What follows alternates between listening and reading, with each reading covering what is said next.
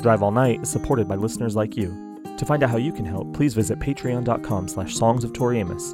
There you'll learn what exciting rewards we're offering for your support. Again, that's patreon.com/Songs of Tori Amos to help us continue to make high-quality N-Tori-tainment for you. I really believe we have to work with the adult and the little kid and the ancient being inside ourselves. You know, we're made up of all these things. If you, in ancient mythology, they would show the young priestess with the witch woman fertility and the old crone with the wisdom. Right. And it's past, present, and future all conjunctioning at one time. Hey everybody, you're listening to Drive All Night, the Songs of Tori Amos. We are your hosts. I'm Ephraim Jr. And I'm David Anderson. And on today's episode, we're talking about Mother, the 9th track from Tori's first album, Little Earthquakes.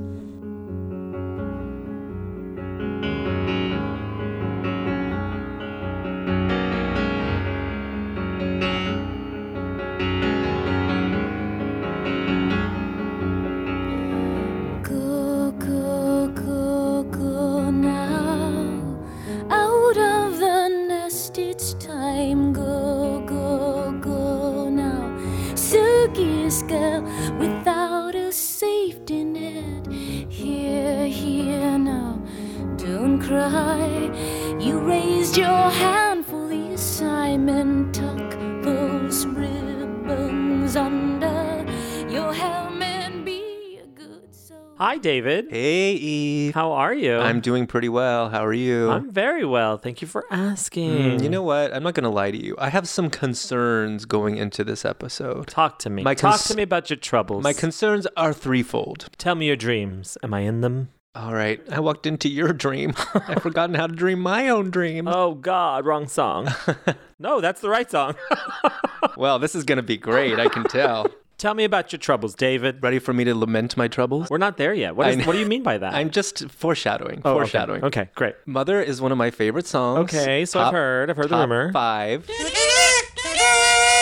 You go, girl. I love a You Go Girl. So I want to make sure that we do it justice. So I'm feeling like a little anxious about it, a little overwhelmed. I'm counting on you to anchor me. Concern number 2, this is definitely one of the songs that is most likely to make me cry at any given time. So I'm hoping to escape this episode with both a dry eye and a dry womb because I guarantee your womb will be dry by the time you leave. Because my third concern is I feel like Leather really unlocked something within me. I felt a shift. I felt different after that episode. I was crossing my legs. So I don't know what's going to happen after Mother. Am I going to be with child? No, I'm not in any place to be a single parent at this point. So let's practice safe podcasting. Okay. I brought protection. Okay, good. We're sitting 12 feet away from each other, basically. Yeah. So if anything happens, it will be immaculate conception for sure. I don't think that you need to worry about anything happening. A. B. You may cry. We have cried here before. C. You want to hear my troubles? Yes. My troubles fall under the heading of C. C. Trouble the first. I don't seem to be as connected to this song as you are. So subheading A, I'm excited for you to show me. So that's C1A. I'm excited for you to show me the way of Mother. C2, my other trouble is, will I get it? This is a personal internal struggle. Will I get it? At the end of it all, will I have gotten it? Yeah. I don't know.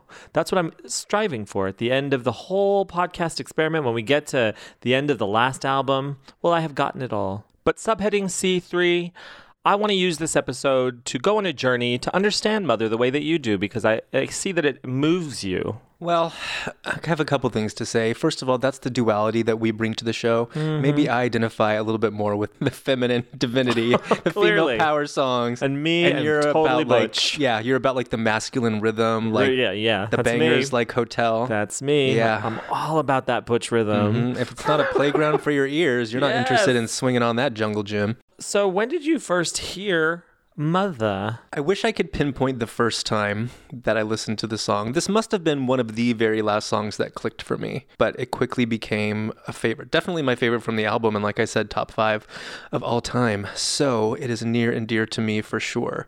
I don't remember a moment, when the skies opened up and I really connected with it and was like, this is amazing, but it certainly happened at some point, but it was a slow burn. As most good relationships are, we built intimacy over time. I agree. Every relationship that has gone really, really fast for me has just been a flash in the pan. But it's interesting that your favorite song on the album is the one that you connected with last. Yeah, I didn't really think about it, but you're right. So it took the longest to get a hold of you, but it's taken the longest to let go. And you're not necessarily connected to it, like you said, so I would imagine that you don't remember the first time that you heard it either. Or maybe you do. I do remember the first time I heard it. I remember the first time I heard the whole CD, and there was a certain point when I used to not connect with an album right away. Now, like, I can't imagine a time when I didn't love these songs, you know? So when I say it's my least favorite on the album, that means very little because it's still amazing and the album is amazing. It holds a very special place and it holds a very nostalgic place in my heart, so I can get emotional about it. As if it were, so if anyone looking from the outside would think, God, he's listening to his favorite song, he's just rocking back and forth and crying. But this album took a minute to grow on me. I get that. And if you will allow me to look into the future once again here, I believe you are feeling the same way about Putting the Damage On. Are we conjugating now? Yeah. I'm just covering all my bases. Okay. About Putting the Damage On, meaning like you like it, obviously, but if you had to rank it, it would fall at the end of the album for you. It would be at the bottom of your list.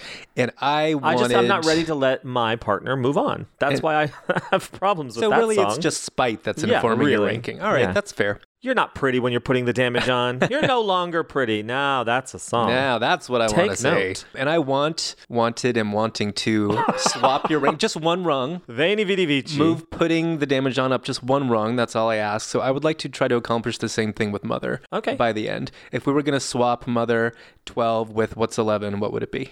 I think probably 11 would end up being Leather, but I'm not sure. I haven't ranked them or anything. Oh, man. Well, there's little hope then if Leather is still at the end of your list after the Leather episode. I mean, you have to remember, these are amazing songs on an amazing album. Some's got to be last. It's like rating your children. I hear that a lot. And I want you to rank the whole album now, because now I have to know. Give me your 12 and what do you want? them in ascending order or descending order? Descending. You're always going for the D, David. What can I say? It's been a while. Okay.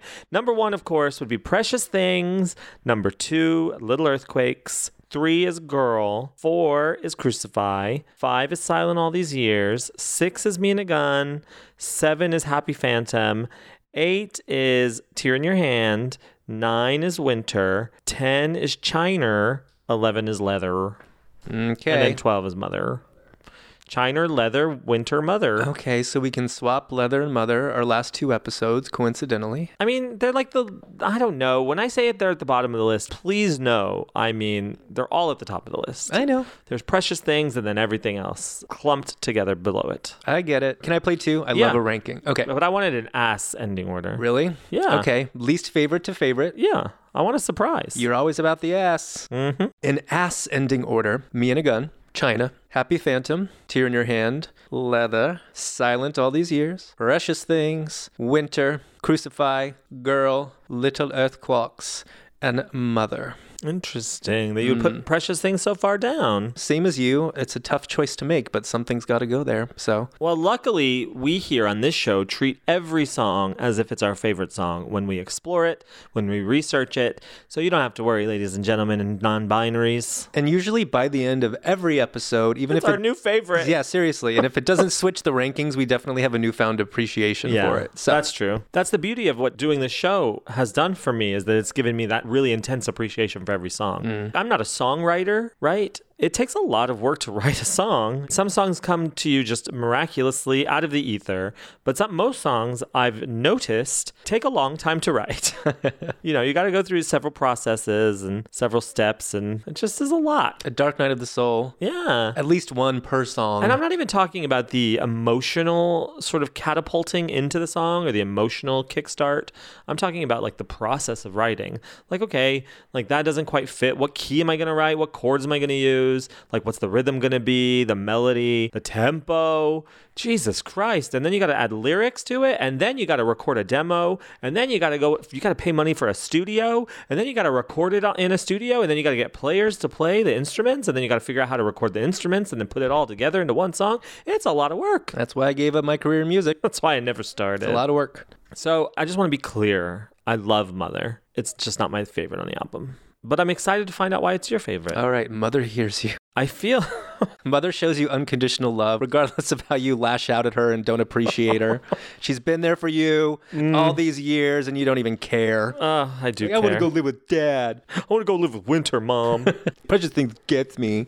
Lets me stay out all night. Mother was originally written in 1990, along with the songs Upside Down and Berlin Wall, and the original title of the song was Somebody Leave the Light On. And this is pulled from a June 1990 cassette that Tori submitted for copyright, where the song was called Somebody Leave the Light On. Obviously later changed to Mother. This song, acoustic piano and vocal by Tori Amos, recorded by John Beverly Jones and produced by Davitt Segerson, from the album Little Earthquakes, which was Tori Amos's first album, her first solo record under the name Tori Amos, released January 13th, 1992 in the United Kingdom and early February 1992 in the US. And those dates are pulled from the Tori Amos Collectibles book, which we have sitting by us right now. Whenever we do an episode, we have Tori Amos Insights. We have 2 different copies of all these years because one was updated. We have the collectibles and then the updated collectibles. We have the lyrics book. We've got everything around us. When we turn to our research documents, we're both dressed as sexy librarians in polka dot tights. Yes. And when we record, we sit on the arm of the chair with our breasts thrust outward and our hands tossed back. It's really awkward and uncomfortable, but we're willing to suffer for our art. Yeah,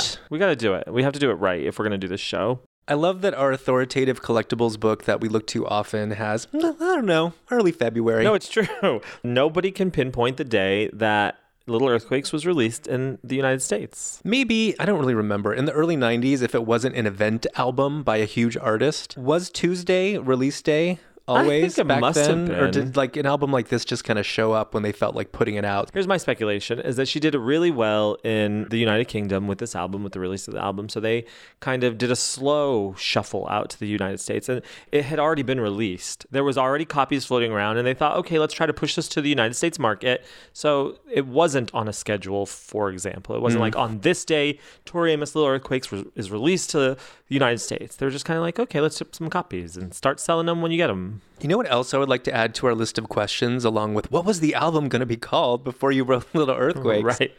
As a follow-up, I'd like to know if they ever considered any kind of alternate track listing for the American release, because a lot of times at that point, if an artist or an act hit it big in the UK, a lot of times the album was released in a different format or with a different track listing or something in the US. And this came soon after, so I guess they weren't really considering that. But I'm wondering if that was ever part of the conversation, because they were convinced that an American audience was not going to get this music. I think that's a great observation. And I want to point out Sinead O'Connor's The Lion and the Cobra Irish and UK release with the angry face where she's holding her body and she's like in the middle of a scream versus the United States cover where she's soft and serene and a nice little shaved lady head. We could not handle an angry woman. Yes. Like a lion and a cobra? Maybe we should just pick one. No, thank you. Call it the lion. Right. Call it the lion, please. Can we call it the cat? The kitten. Sinead O'Connor's first album, The Kitten. The Kitten and the Chameleon. Yes. But I think that's exactly right. We cannot handle an angry woman. And that has never been more clear in Tori Amos's career than already here in Little Earthquakes at the beginning. Yes. Well, similarly, I do seem to remember her mentioning that when Little Earthquakes was added, that the label had a problem with a song that wasn't the title track having a longer runtime. Because I think Mother is longer than Little Earthquakes. And for some reason, that was like a little bit of a sticking point for them. Really? Yeah. I've never heard that. Yeah. That's so weird. That's a weird thing to have as a sticking point for a record label. Yeah. What would be the thought behind that? If you're going to bother to call your album after a specific song, it has to be, I don't know. Like the most grandiose number on... the most substantial for sure. Yeah. Then call the album Mother. Maybe that was the original name of the album. Anything's possible. Tori Amos Mother. All lowercase Mother, God with the big G would have been the follow-up. So should we talk about our guests before we get on with it, Who's David? Who's coming to Mom's house? Today we have two of the biggest mothers I know. Yes. Emily Cousins and Alexander Leger Small. Dang, that's a 1-2 punch. Mama said knock me out. But don't let the name fool you. He's Leger Tall. They are super fans of the song Mother and also wonderful friends of ours and supporters of our show. So we're happy to have them both on together to talk not only about Mother, the song, but also I'm going to ask them some questions about their mothers. I think you should. Questions for those two mother lovers. We'd also like to say thank you to the lovely Shay Stymack for putting together our show notes today. Thank you, Shay. Shay there, your quotes are here. We can't remember what she said. This. No. Shame, buddy, leave the light on. Thanks, Shay. I hope you're feeling the deep shame that only a parent can feel. So should we get on with it then, David? Let's go. Let's do this. Let's get in the car. The car's here. Oh, green? Black Chariot. Okay. This is a cover of Mother by Christopher O'Reilly. We're going to let this lead us into the next act, David. Show us those breadcrumbs. We'll follow them.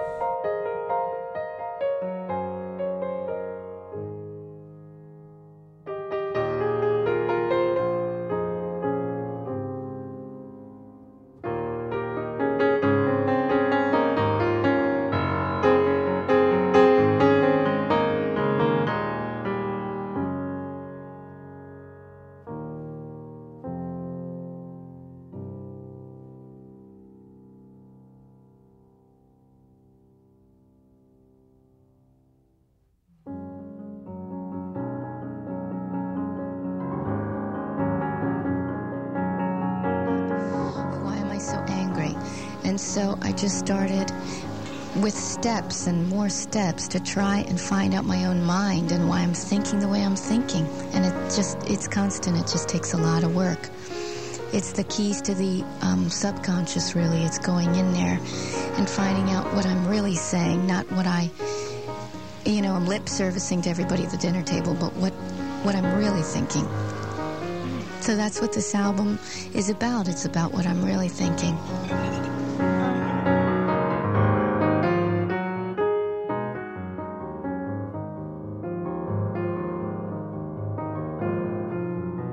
I think, hey, when you can look at stuff, that's when you're powerful. Mother appears on Little Earthquake's Tori Amos' solo debut from 1992. It also appears on the Crucify limited edition box set, live from a performance June 15th, 1992. First my left foot, then my right, behind the other, breadcrumbs lost under the snow. Interesting choice to me. How come? This song doesn't show up a whole lot, period, but particularly live. So the fact that she would choose that to feature is just a little surprising to me. Well, get ready to be further surprised, David, because in another surprising move, obviously Tori recorded some live performances for the Little Earthquakes VHS. She also recorded Mother for the VHS, though it didn't appear on the VHS. Here is Mother, Rotterdam 92. Professional quality. Should have been on the VHS, obviously, from the same night as her Little Earthquakes and the leather performance. But go check out the video. It's amazing. We'll link to it in our show notes, songsoftoriamos.com. Maybe you leave the light on, just in case I like the dancing. I can remember where I come from. The next time we hear from Mother is over 10 years later, David, when it appears on one of her original bootlegs from Chicago, Illinois, 15th of April, 2005. Let's play that here. Go, go, go, go now, you out of the nest each time. Go, go, go now, Suki skill without a safety net. 10 years? That's what happens when you move out. Like, why don't you call more? Just come over to do your laundry. The next time we hear from Mother is the next year in 2006 on Tori Amos' box set, A Piano. Mother appears as an alternate mix.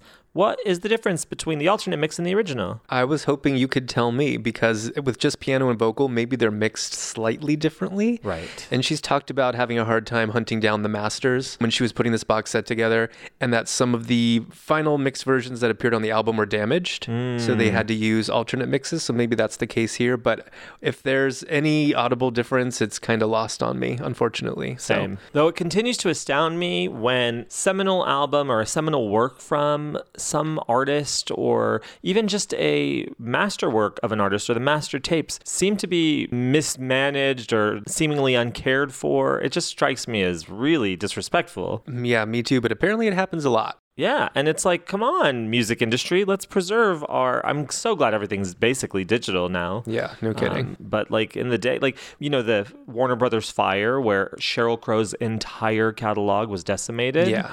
including not only masters of album tracks, but all of the sessions, all of the B-sides, any alternate takes she ever wanted to release, any potential for release in the future, gone.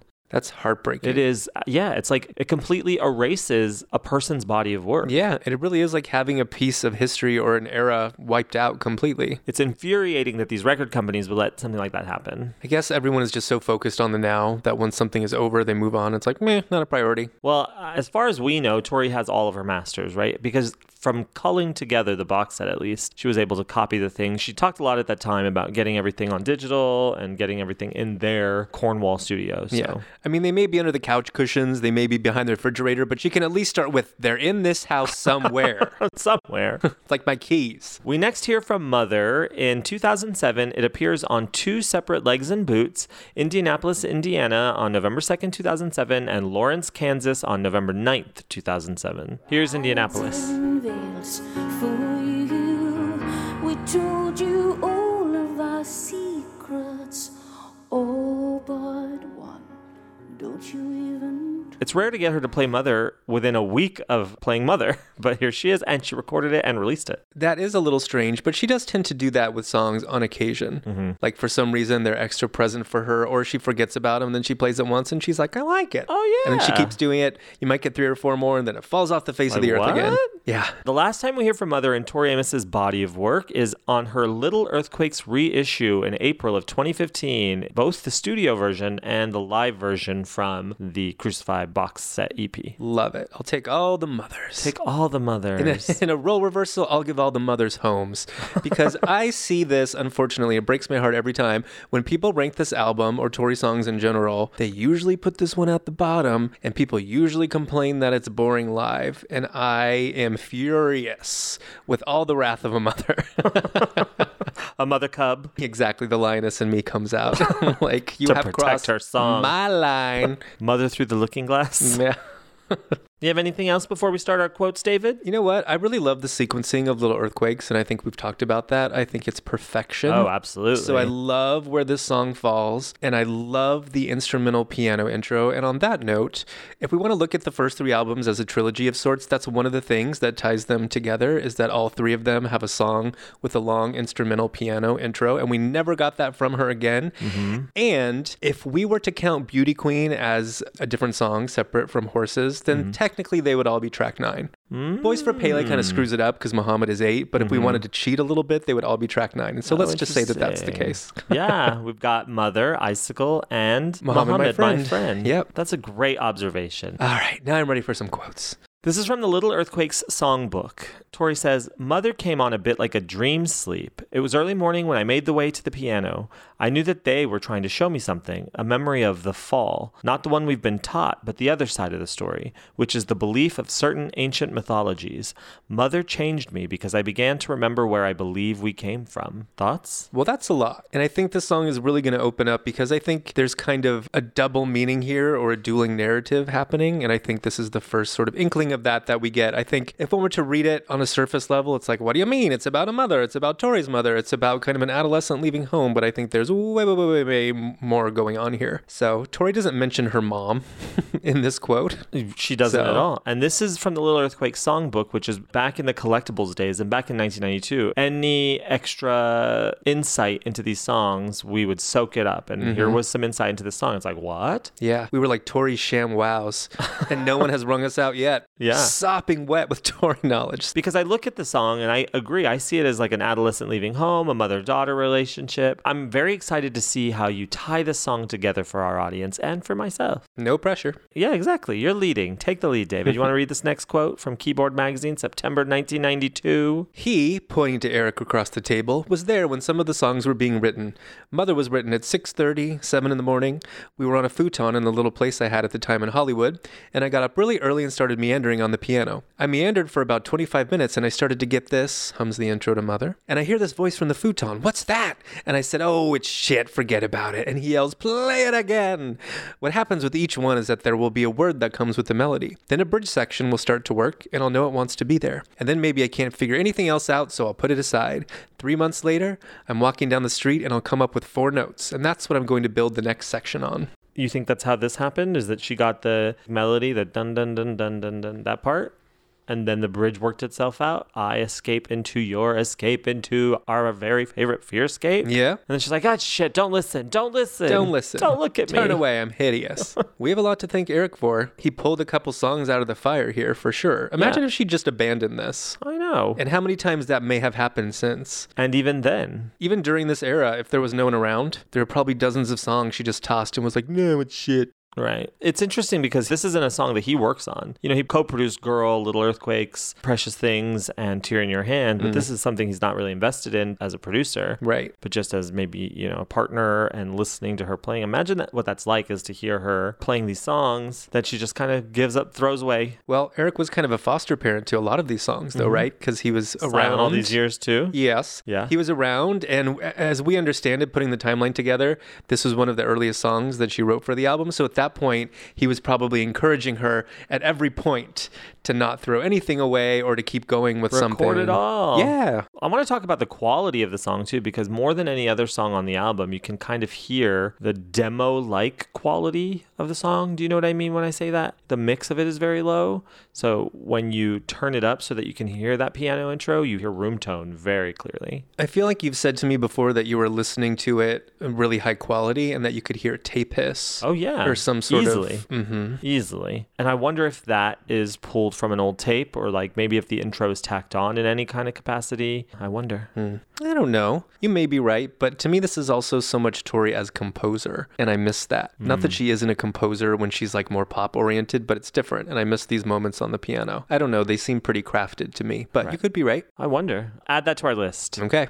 From Little Earthquake's bio press kit folder in February 92, she says, "I wanted Mother to draw some of her imagery from Hansel and Gretel. Little girls can be very sexual, but there's an innocence, a vulnerability there which can't be abused." Thoughts on that as it relates to Mother? Obviously, that imagery is present with the breadcrumbs lost under the snow. And again, there's a lot happening on different levels here with the narrative, but I do see a child's or an adolescent's journey into adulthood and going off on their own. And that can be like an innocent child, a literal babe in the woods, I guess, kind of wandering off in a fairy tale to get up into all kinds of trouble and reach some newfound sense of self or self-actualization. So, did you ever have that moment where you were scared to leave home? oh yeah, for sure. Right after college, I had no idea what I was doing, and I was kind of fighting tooth and nail, digging my heels in, refusing to be an adult. Really? Yeah, for sure. You couldn't get me out of the house fast enough. Yeah, I didn't have that experience. As rough as my relationship with my parents got at some points, I was like, what's scarier? That or trying to become independent and figure out how to adult and live? I still haven't. If I would have told myself it's an ongoing process, you don't have to have all the answers now. It'll be till the end of your life. Maybe then you'll figure it out. I would have been like, okay, I guess I'll get started then. You're still doing it though, right here, where you're saying maybe then I'll figure it out. Maybe at the end of my life, I'll have all the answers. But people at the end of their life are probably thinking that same thing, which is like, I still don't have the answers. Yeah. You know, and it is an ongoing process. And I agree with you. If anybody could have told me when I was growing up, like there's not a magic moment or a magic number where you become an adult and then you are now an adult. I didn't feel like I was an adult until the age of 33 when somebody told me this is the age that Jesus Christ died on the cross. Yeah. And it's the year that a boy becomes a man. And I actually had felt already at that age different. I felt different. I was paying my bills. Everything was working properly. I had interests. I had friends. I had a life. I had a job. I don't know. There was something that made me feel very different. And inside I felt different. I still don't have any of the answers, but I don't think I ever will. But you're still doing it. Maybe then I'll have the answers. Yeah. Don't ever leave home, David. This is your home right here. Thank God. I'm going to be late with the rent. Oh, great. You can just take it out of your inheritance. That's fine. You want to read this quote from Ur from the Netherlands on March 7th, 1992? Tori must have really loved this publication. They get good quotes, and sometimes she shares things that she never shared elsewhere. So That's let's true. see what they get this time. Okay. I love that song, Mother. It's not just a song about a mother-daughter relationship. It's so much more. like how it was in the past, eons ago, when we weren't made of flesh and blood yet, and our free spirits were floating around. There was no good or bad expression, just free expression. I have a certain idea about the deluge, flood, that differs from the accepted interpretation. My vision has to do with the disagreement in yourself, the way you can split up yourself, which means the way you judge a certain part of yourself. Why is Caroline's green so much better than mine? Instead of this, you can see the expression of others just as a message and stay true to yourself. The deluge, flood, had to do with judgments. Some kind of energy is taking power over you when you start blaming yourself and condemn yourself. Mother the Car is here means arriving on a place like Earth where that energy is very dark and attractive and sensual. That's also a part of us. If you try to separate those things strictly, like light and dark, like those New Age people do, then you're acting superior. Then your hands are so clean, no filth under your nails, no wisdom. So you have to unify those two things. That's what I tried to do in Mother. The idea of, if I like it, I hope I can remember.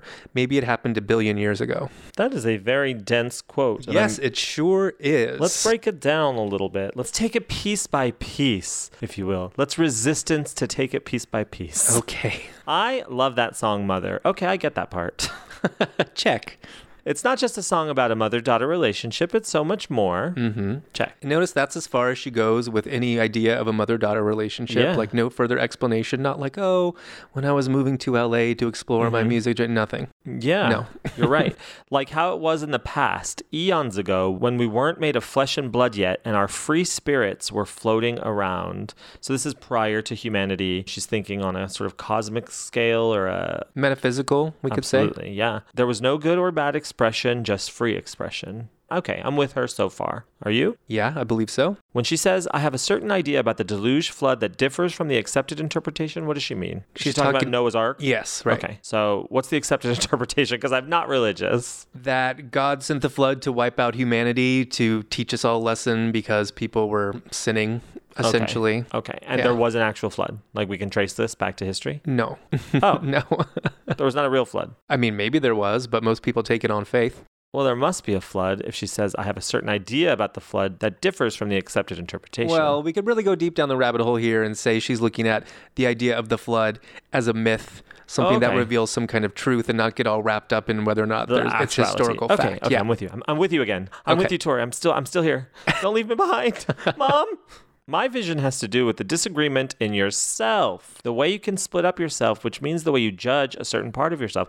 Okay, so this sort of war that you're having in yourself has caused this thing, has caused this sort of cosmic rift because you're judging yourself and you're not accepting pieces of who you are. Yeah, and you could look at it as, Tori's always about compartmentalization. She was on brand from the get-go. She truly sort was. of hiding away those pieces of yourself that you're not proud of or that you don't want to own. Or we could also look at it, and I think that's kind of what she's weaving in here, is separation between self and God. That God is always outward rather than inward or looking at yourself as part of something bigger. And not accepting yourself as part of the divine. Yeah. Why is Caroline's green so much better than mine? That reminds me of a lyric from later.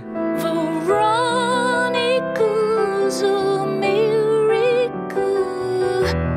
Is not like Charlotte. She's referencing herself. I've said it before, Tori is never so as inspired as when she inspires herself. Instead of this, you can also see the expression of others just as a message and stay true to yourself. Okay, so if someone's doing really wonderful things or someone has something really wonderful, you can see that as the possibility of humanity and see that in yourself. Yeah, I love that. And another way of saying it is, as opposed to playing the comparison game, like why don't I have that or why am I not doing that, and make yourself feel bad about it, you can just look at someone else as an example and say, I want to do my version of that, but not make it about comparing yourself directly to them. Yes. I heard something really inspiring that the only way you notice something that you don't like about somebody is because you can see it because you don't like it in yourself. Yeah. And so you should thank them for showing you what you want to change about yourself and how you need to work on yourself. Instead of getting annoyed by people who are irritating you for whatever reason, you need to thank them for showing you a piece of yourself that you need to work on. And so instead of seeing something that they have or do well, instead of seeing that as a comparison game or playing the comparison game, taking it inward and saying, how can I do that? Or what can I be that is that? If you're ever present to that, do you find that to be true of you? Yes. I heard about the mirror principle. It's kind of like, that's when I was in high school, everybody was like, always talking about the mirror principle. What was happening in New Mexico? You guys were like a hotbed of arts and intellectual activity. The conversations you were having. We always have been. New Mexico, Santa Fe, Taos. Someone I know recorded a record there. I know, I believe it. But just when I hear you talk about your personal experience, I'm like, damn, I was missing out. Well, in high school, we were always talking about the mirror principle, and everybody was talking about what you see in others that you don't like is what you see in yourself. And that's basically what I just said. Yeah. And kind of like, you've got to always fix yourself rather than, it's basically what we just said, right? This is why I avoid reflective surfaces. Who needs it? So when she says the deluge had to do with judgment, so the flood was just about us judging ourselves, that some kind of energy is taking power over you when you start blaming yourself and you condemn yourself. So you're creating this cosmic energy. You're creating this cosmic negativity. And so the flood is this. Is that what's happening? Is that what she's saying? Is that how you take that? Yeah, I do. Oh, good. Check. Mother the car is here. Now this is where it gets a little confusing for me. Mother the car is here means arriving on a place like Earth where that energy is very dark and attractive and sensual. Mother the car is here. So I see, because if you think about it in the other way, in the mother-daughter relationship way, like you just said, it's about a daughter leaving to LA where things are very sensual and things can get very dark. Yeah. So Mother the car is here to take you to the pleasures of the flesh, whether they're human form, from the metaphysical to the human form, or whether they're from Washington to LA. Yeah. I think if Tori has ever offered us a kind of concise, packaged version of what her personal belief system is in a song, like, this is it. I don't think she's ever quite gotten that clear before. I'm starting to see it now. I'm sorry that I'm having to reread this quote because it's so thick. No, you're right. It's very dense. Is thick. Yeah. And I love when she launches into this mode and she's just throwing things out like they're commonly accepted, or they're things everyone knows. She's like, it's like when the soul travels to a place, whatever, Whatever. It's pre-human form, Tyler. Here's a little song I wrote. Then she says, that's also a part of us. So Mother the Cars here means arriving on a place like Earth where that energy is very dark and attractive and sensual, and that's also a part of us. Okay, so the dark, the sensual, the attractive is also within us. Yeah, and I would venture to say that Tori's, like, the foundation of Tori's belief system is built on something like, or all spiritual beings having a human experience. Like, I'm sure Tori believes that, and that she puts sort of more weight on the spiritual side of a person than the human side of a person. Mm-hmm. And this is kind of her exploring like a journey of the soul to Earth. And we know Tori believes that we all live multiple lifetimes and that she's lived before. I happen to believe that she really does live her life by that principle. And that's not like a cute new agey thing she just throws out there. So there's this idea that we all kind of exist in the metaphysical ether, and we maybe make the decision to come to Earth, and then we kind of forget about that part of us, and we're all wrapped up in our humanness and our story, and we get separated from all of that. And I think that's a lot of what she's talking about in this song. So Mother the Cars here, if you look at this as kind of like a narrative of a girl leaving home, mm-hmm. the girl's being taken to her sensual side or her human side away from her spiritual mother, for example, and having to figure out a way to, if you didn't want to get metaphysical with this, like this, when she says, because she says here in this quote, you have to unify those two things. That's what I tried to do in Mother. So she's unifying her human experience or her LA experience with her Christian upbringing and her mother and her spiritual side, right? All of it. Okay, so now I'm starting to see what she means when she's saying she's trying to work on this cosmic plane. Yeah. Okay. But Mother the Cars here is really like, ding, ding, ding, excuse time me, to go. Your life is waiting. Oh. Ephraim Jr., paging Ephraim Jr., your parents are ready. I'm starting to get it now. This was easier than I thought. We're only on like the fourth quote. Silly me to think this was a song about a girl leaving home. Do you want to read this other quote from Keyboard Review, February 1992? All right. It's really about storytelling. Because I've read a lot of things, I can form the words and get an energy from the story. I love being swept up. It's almost like I'm not touching the ground. I'm involved in something like a dream where you don't know where it's going to go. Every pause, everything you do is part of that. You can tap into a source. That's what it's really about. And you just become a channel. And because of your perspectives and your vocabulary, musically and vocally, you put it down. But it's an energy that's really coming through. And you think, is this energy going to stop coming through? You always wonder. I've been writing a long time. Some of it isn't worth listening to, and some of it just comes together. And I think it will always be like that. What do you think about this in relation to Mother? Again, she goes back to comparing some of her songwriting experiences to like a dream. Maybe she really is kind of on the edges of sleep. sometimes, and she starts to hear a little melody and she makes her way to the piano. That's kind of what it sounded like with Mother. And again, she goes back to this idea of channeling and tapping into something. And she's always been very upfront about not taking credit for her songwriting, but being a co-creator or again, tapping into something, even when it comes down to putting her set list together. That's kind of where she goes. So I love that. No, it's like that intake outtake period where what she says, I've read a lot of things, so I've got a lot of things in my head that it can come out as. I can translate it in a bunch of different ways, but it still comes through me. I'm no Tori Amos, don't get me wrong, but I'm always my most inspired first thing in the morning. It's really? Like when I wake up first thing in the morning, I can get so much done.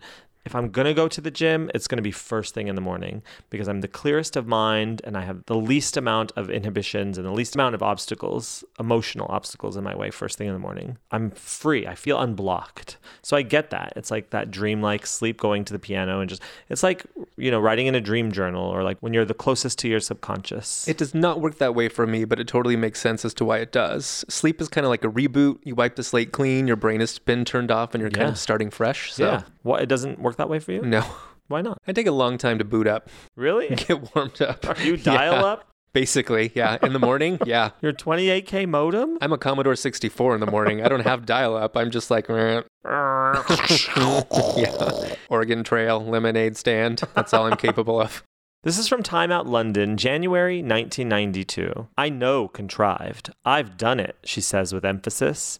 And I was dead. I had dead eyes. I let go of the things I believed in as a really young kid and took on what they told me to believe in. And I don't just mean my parents. I had all my beliefs and feelings, all the things that were to do with me, crushed out of me. She says this is her only reason for making her album. Quote, to reclaim part of myself again. We know her story. We know where she came from, where she ended up prior to this album, and how she looked at it as a very necessary step towards finding herself. And this is her doing that. Yeah, and I really believe the way Tori describes herself at any point, but particularly as a child, given the gift that she had, she probably felt like these songs were speaking to her. And other people with that same gift, other composers like a Mozart or whoever, probably felt the same way. Maybe they wouldn't have put it in those terms, but I'm sure they were hearing things, so to speak. And maybe just having that experience, regardless of any other outside influences, leads you to believe in the level beyond what other people are experiencing, that there's something beyond the physical, something beyond the human.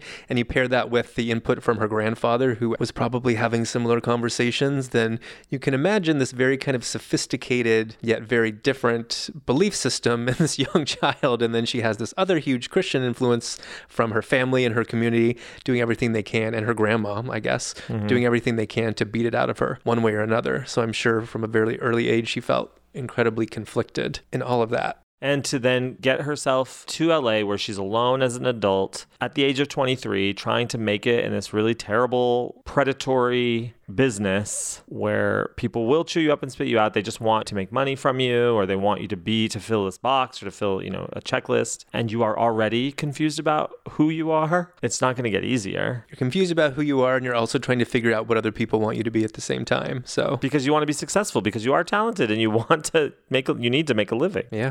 It still makes me sad to hear her say, I had dead eyes. I was just kind of being ping-ponged around. That's a version of Tori I cannot picture. I know. The passionate woman that we know with all these ideas, this incredible creativity coursing through her. I can't imagine a phase of her life where that was all dialed all the way down. Like her pilot light was almost extinguished. You're right. That is pretty heartbreaking. Where she can't say what's on her mind, where she feels like she has to walk into a party and she's seething with rage but can't speak. I feel like that at every party. But I'm not a songwriter. From the Chicago Sun-Times, April 26th, 1992, she says, there is no shame in self-acceptance, and I think a lot of people have difficult time accepting that. I did too, until I realized what I did best was something I had tried to forget, singing and playing the piano. You have to accept the side of yourself that is seething at the party, and that's a valid part of yourself as much as the talented side that grew up playing the piano and singing. When you can marry all the pieces together and you marry those Marys, girl, you'll get a clearer vision of yourself. At first glance, that's kind of a strange paradox to me, to say there's no shame in self-acceptance. Like, aren't those two things? Isn't the idea of self-acceptance to get over shame? But she means the bad sides. Yeah. you have to also accept the bad sides, and you can't be ashamed of the bad sides. You have to accept the bad sides. I agree. And I think culturally, anyway, we're programmed to kind of hate ourselves or to constantly find flaws with ourselves or to be self-deprecating. And maybe that's what she's saying too. Like, it's okay to like yourself, all of yourself, the good, the bad. You don't have to be making excuses or feel like you're constantly trying to fix or change something. That's saying like, you know what? Maybe there's always room for improvement and this is a journey, but generally speaking, I'm okay that you don't have to feel bad about that. Right. I don't know. You're right. This is such a weird culture that we are encouraged to dislike ourselves. Anytime you open a magazine, anytime you turn on a television, anytime you're watching a YouTube video and an ad pops up, it's something to change about yourself. Mm-hmm. It's hard to accept when people love themselves, and it's hard to let people love themselves and be fine with exactly who they are. That quote's probably as much about that than it is about accepting the dark too. Right. It's just accept the light is hard, as just as hard. That's why I do one at a time. I'll accept the dark today. Yeah. So why don't you read this quote from the Illinois Entertainer from March 1992? I see innocence very differently than being a virgin. I think David Lynch is innocence. That's one element that he has. Innocence is not about unknowing. Innocence is about clarity. It's about imagination and trusting your inner voice. That's innocence. That may be the most profound thing she's ever said. It's actually really resonating with me right now. Put a check mark next to that. You did? No, we should. Oh, I should? Yeah. I've never pictured it that way. Innocence is about clarity. Yeah, because when you are a child, when you are innocent, quote unquote, you see things for what they are. There's no mask. There's no subtext. You see things clearly. And David Lynch is an interesting name to offer as kind of a creative mentor. Mm-hmm. And I see that, right? Because I would say he's definitely uncompromising and he's never done anything to please anyone, most likely, and that he makes movies for himself exactly as he feels they need to be made. And if you get something out of it, that's great, but I'm not doing it to please you or to conform to any kind of expectation, right? So I'd imagine Tori was at a point where she was like, oh, right, that's what I should be doing too. Following her vision, following her path. Right. Being uncompromising. Yeah. I love that. I love that turn on innocence. To trust is innocent. And then we can go later that the sexiest thing is trust, right? So if trusting your inner voice, that's innocence, the sexiest thing is trust, to be able to trust someone else, to be able to kind of return to a childlike state with someone and to be free of inhibitions and fear with someone. I understand why that's the sexiest thing. Yeah, you're right. The use of the word innocence is interesting because it sort of frees you up from a lot of constant questioning, and you're innocent in that you haven't been kind of defiled or tainted by other people's expectations or trying to be something, but you're fully yourself and kind of tuning into your own guidance or your own vision, as you said. So, dang, she's deep. Mother. Mom. This is from the Village View, May 8th, 1992. Sometimes you just have to put yourself in a new situation, even if you just take a few weeks to get yourself present again. So you know what's happening to you that day. That days just don't go by and you turn around and say, I don't know where they went. And you wake up and you're 30. I just wanted to be more a part of my own life and not listen to other people's opinions because I would hate to wake up and be 30. Can you imagine? Nah, I could never. It's too far away to even imagine, You David. can't even fathom it. It's unfathomable. No, it seems like a future we'll never reach. That skin. Me? 30? Oh. No, but I get it. She was 23 when she was what? No, she was 32 and saying this, right? No. 92? Oh, no, she was 29. 29, yeah. But still, I get what she's saying. The folly of youth. The important thing about this quote is that you want to be able to be present in the moment so that you don't look back and say, like, where did the time go? Where did my life go? All right, I need to put another check mark next to this one because I am having that experience times 10. Why? Because the time is, the older you get, time seems to pass more rapidly. That's true. And you turn around and you're like, how did I get here? How am I this age? What's happening? What's not happening? What am I doing? Why didn't I do that? I'm not having existential crisis on the air, Eve. I'm fine. It's fine. And we're back, ladies and gentlemen. But these are... Okay, so this first line, sometimes you just have to put yourself in a new situation. I think those are words to live by in general, but particularly as an artist or a creative person, I think that's really important. Like, you have to break your routine. You have to look, different places for inspiration. And Tori has talked a lot about that. If things aren't working, she gets out there, she takes a trip, she talks to people. Anything you can do to sort of diversify your experience and keep the creativity pumping, I think. But if you're kind of in a rut, that, whether in life or in art, it's probably not going to get you very far. I think it's important to constantly be replenishing your intake. We had said earlier about the intake-outtake period, especially if you find yourself unable to produce or unable to really see who you are, just take things in. Is that what you're saying? Yeah, I've been in a prolonged period of taking things in. Really? Yes. I'm about to enter a prolonged period of taking things in. Yeah. Well, I'm a few steps ahead. I'll keep you updated. Thank you. Let me know how it goes. Yeah. Let's read this quote from the Network 40, July 1992. Okay. Little Earthquake speaks of many childhood experiences, mostly nervous and frustrating, but she tells of them with so much longing, you get the idea that she'd like to do it all over again. No way, she corrects, be it fear of the past or the newfound adult freedom she's enjoying. She'll stay grown up. I wouldn't go back, but I do hang out with my child now. It doesn't go away just because we grow up. The little girl is the one who plays the piano. What? I'm sorry, I have to stop you. Because if you didn't know Tori, because this is 1992 and nobody really knows her yet, right? Imagine thinking she has a child. Yeah, I hang out with my child now. They don't go away just because you grow up. Right. Try as you might. They Right. always seem to find you. Right. Okay, sorry. I wouldn't go back, but I do hang out with my child now. It doesn't go away just because we grow up. The little girl is the one who plays the piano. She gets help, but she's the one who learned how to do it and taught all of us. We don't know how to parent ourselves, so we're always looking for someone to parent us. Maybe a lover, maybe a mentor, maybe a boss, just somebody in some weird way. And we all have different ideas of what parenting means. Some think it means reprimanding, some think it means approval, and some think it means just to balance and draw boundaries. I try to parent myself, but that doesn't mean I don't look outside sometimes. At least I'm not the serious addict I was. A lot of people are love addicts. I want to get real for a second. Can we pause and get real for a second? I'm a gay man, as are you, and this is a show hosted by two gay men, and we have a gay worldview. At least I do.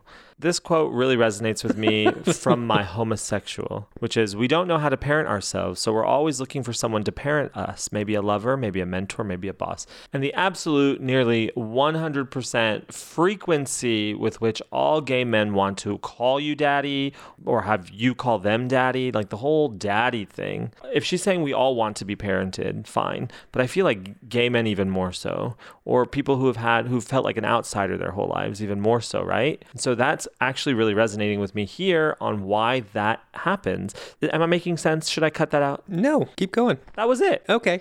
Well, that's not an experience that I relate to personally. I've never encountered someone wanting to call me daddy or vice versa. Although a good friend of ours did say to me recently and out of love that I need to like embrace my newfound role as a daddy, or like I'm coming into my daddyhood essentially. And I was like, no. That was distasteful to you? No, I don't know. That face, that voice. Oh, no. Well, take it from someone who knows. I have called many men daddy. Mm-hmm. And I also... Is that sexy, though? There's a comfort, I guess, to it. A comfort that's in there. And we all need to be parented, David. We don't know how to parent ourselves, David. So we're always looking for someone to parent us. Maybe a lover, maybe a mentor, maybe a boss. Just somebody in some weird way, David. Well said. Thank you. Well, there were certainly points in my life where I felt like my parents were not able to parent me in the way that I needed because they couldn't relate to my experience. How much of that is your parents couldn't parent you in the way that you needed, or everyone's parents can't parent them in the way they need? Well, I don't know, but I'm talking about my personal experience. And I've certainly come a long way with that. But I say that because I had a lot to work through, but at no point do I ever feel like I was looking outward specifically to a relationship for someone to play that role. I was still trying to push my own parents into that role, and we got there eventually. So that's just not something that I, again, relate to personally, but I totally understand it. At this point, I'm learning how to parent myself. Really? Yeah. What does that mean to parent oneself? To nurture yourself, to take care of yourself, to love yourself, to be enough for yourself, to be able to rely on yourself, right? I love when you put words in my mouth, especially when they're that good. Yeah, no, that's absolutely what it means. And again, I don't know. I'm at sort of another transitional phase in my life. And I think part of that is still like leaning into my adulthood, which I don't personally feel like I've been doing the best job of, or if I have in the past, I've taken a few steps back. That's how it feels.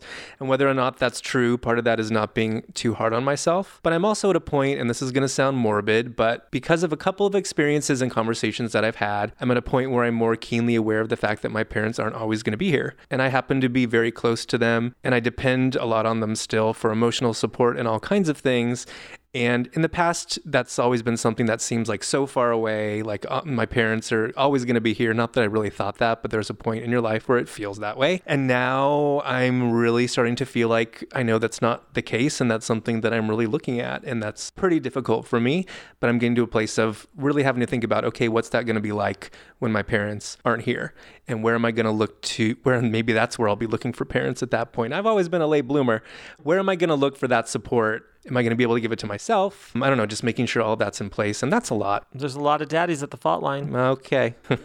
You can always go there. Any port in a storm. I think for me and my parents, with the relationship has turned away from a needs-based relationship. I don't need them to shelter me. I don't need them to support me financially. It's just an emotional support. The times that I speak with my parents, it's just for emotional support, that emotional relationship. It's less about any kind of need or guidance, really. I've never really looked to my parents for guidance. My parents were kids when they had me. Mm-hmm. Now that they're 40... Now that you're in your terrible tweens. Yeah, exactly. This is from Details, March 1994. She's psychic. She has visions about things. My mother's a witch. And yet at the same time, she's a very proper minister's wife and very much the Southern lady. My mother has incredible fortitude. The worst word in her vocabulary is rats. Can you imagine? Yeah, I can. I've heard both my mother and my grandmother use rats as an expletive. Really? Oh, rats. Oh, rats. My grandma used to say fiddlesticks. Fiddlesticks. Oh, that's cute, at least. Let's read this from Upside Down Fanzine, issue 5, 1994. There is an incredible power that a mother has when she's got her little baby boy reaching out his arms and crying, completely dependent on her response. She's giving him love and support, shaping his mind on how to treat women. Now, that could be changed later, true, but if you have a good mother, a mother that is really clear with herself, there is absolutely no question in my mind this isn't going to affect the baby boy forever, which is going to affect how he treats other women. Don't kid yourself into thinking that's not power. That's serious power and always will be. A mother has a lot of power. It's really interesting how we rarely hold up mothers for the good, but always take them to task for the bad. Yeah. Last ones to get the credit and the first ones to get the blame. Well said, David. I think another way of saying that is our parents model behavior for us, and that's how we learn what a relationship looks like. That's how we learn how to treat other people. So depending on what the dynamic is between, let's say you have, a mother and father in your household, there's that dynamic.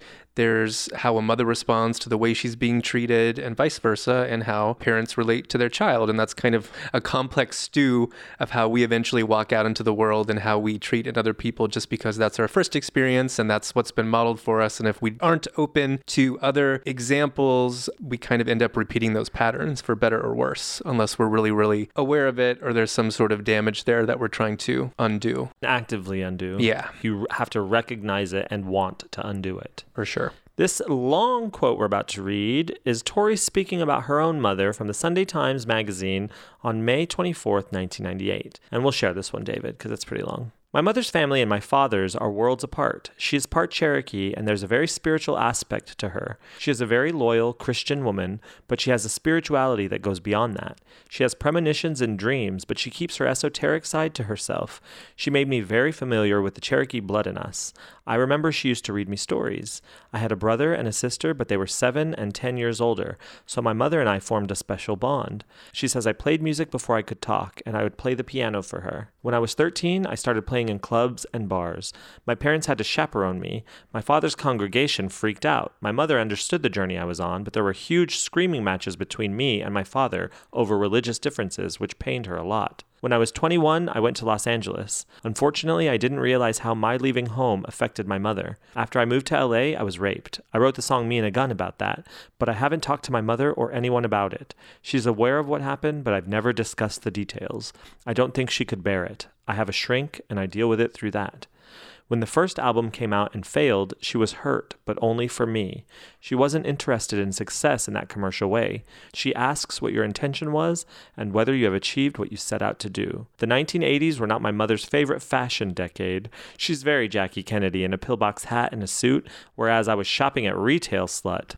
I supposed I looked like something out of a freak show, But these days, she's very comfortable in the rock and roll world. When I'm on tour, she'll come to the show and she loves it. She adores young people. I can turn to her when I'm troubled. We have good talks and she's very stabilizing. You can't buy my mother, and she's never been seduced by the fame side of it. She doesn't want to go to the Grammy Awards, although she'll go if I invite her. Since I've been living in Britain, she's been coming to stay, and it's very comforting to have her around. She's a very Christian, Southern lady, and she knows just how to behave. And this is Mary speaking about Tori. I felt it was important that Tori knew about her Cherokee heritage.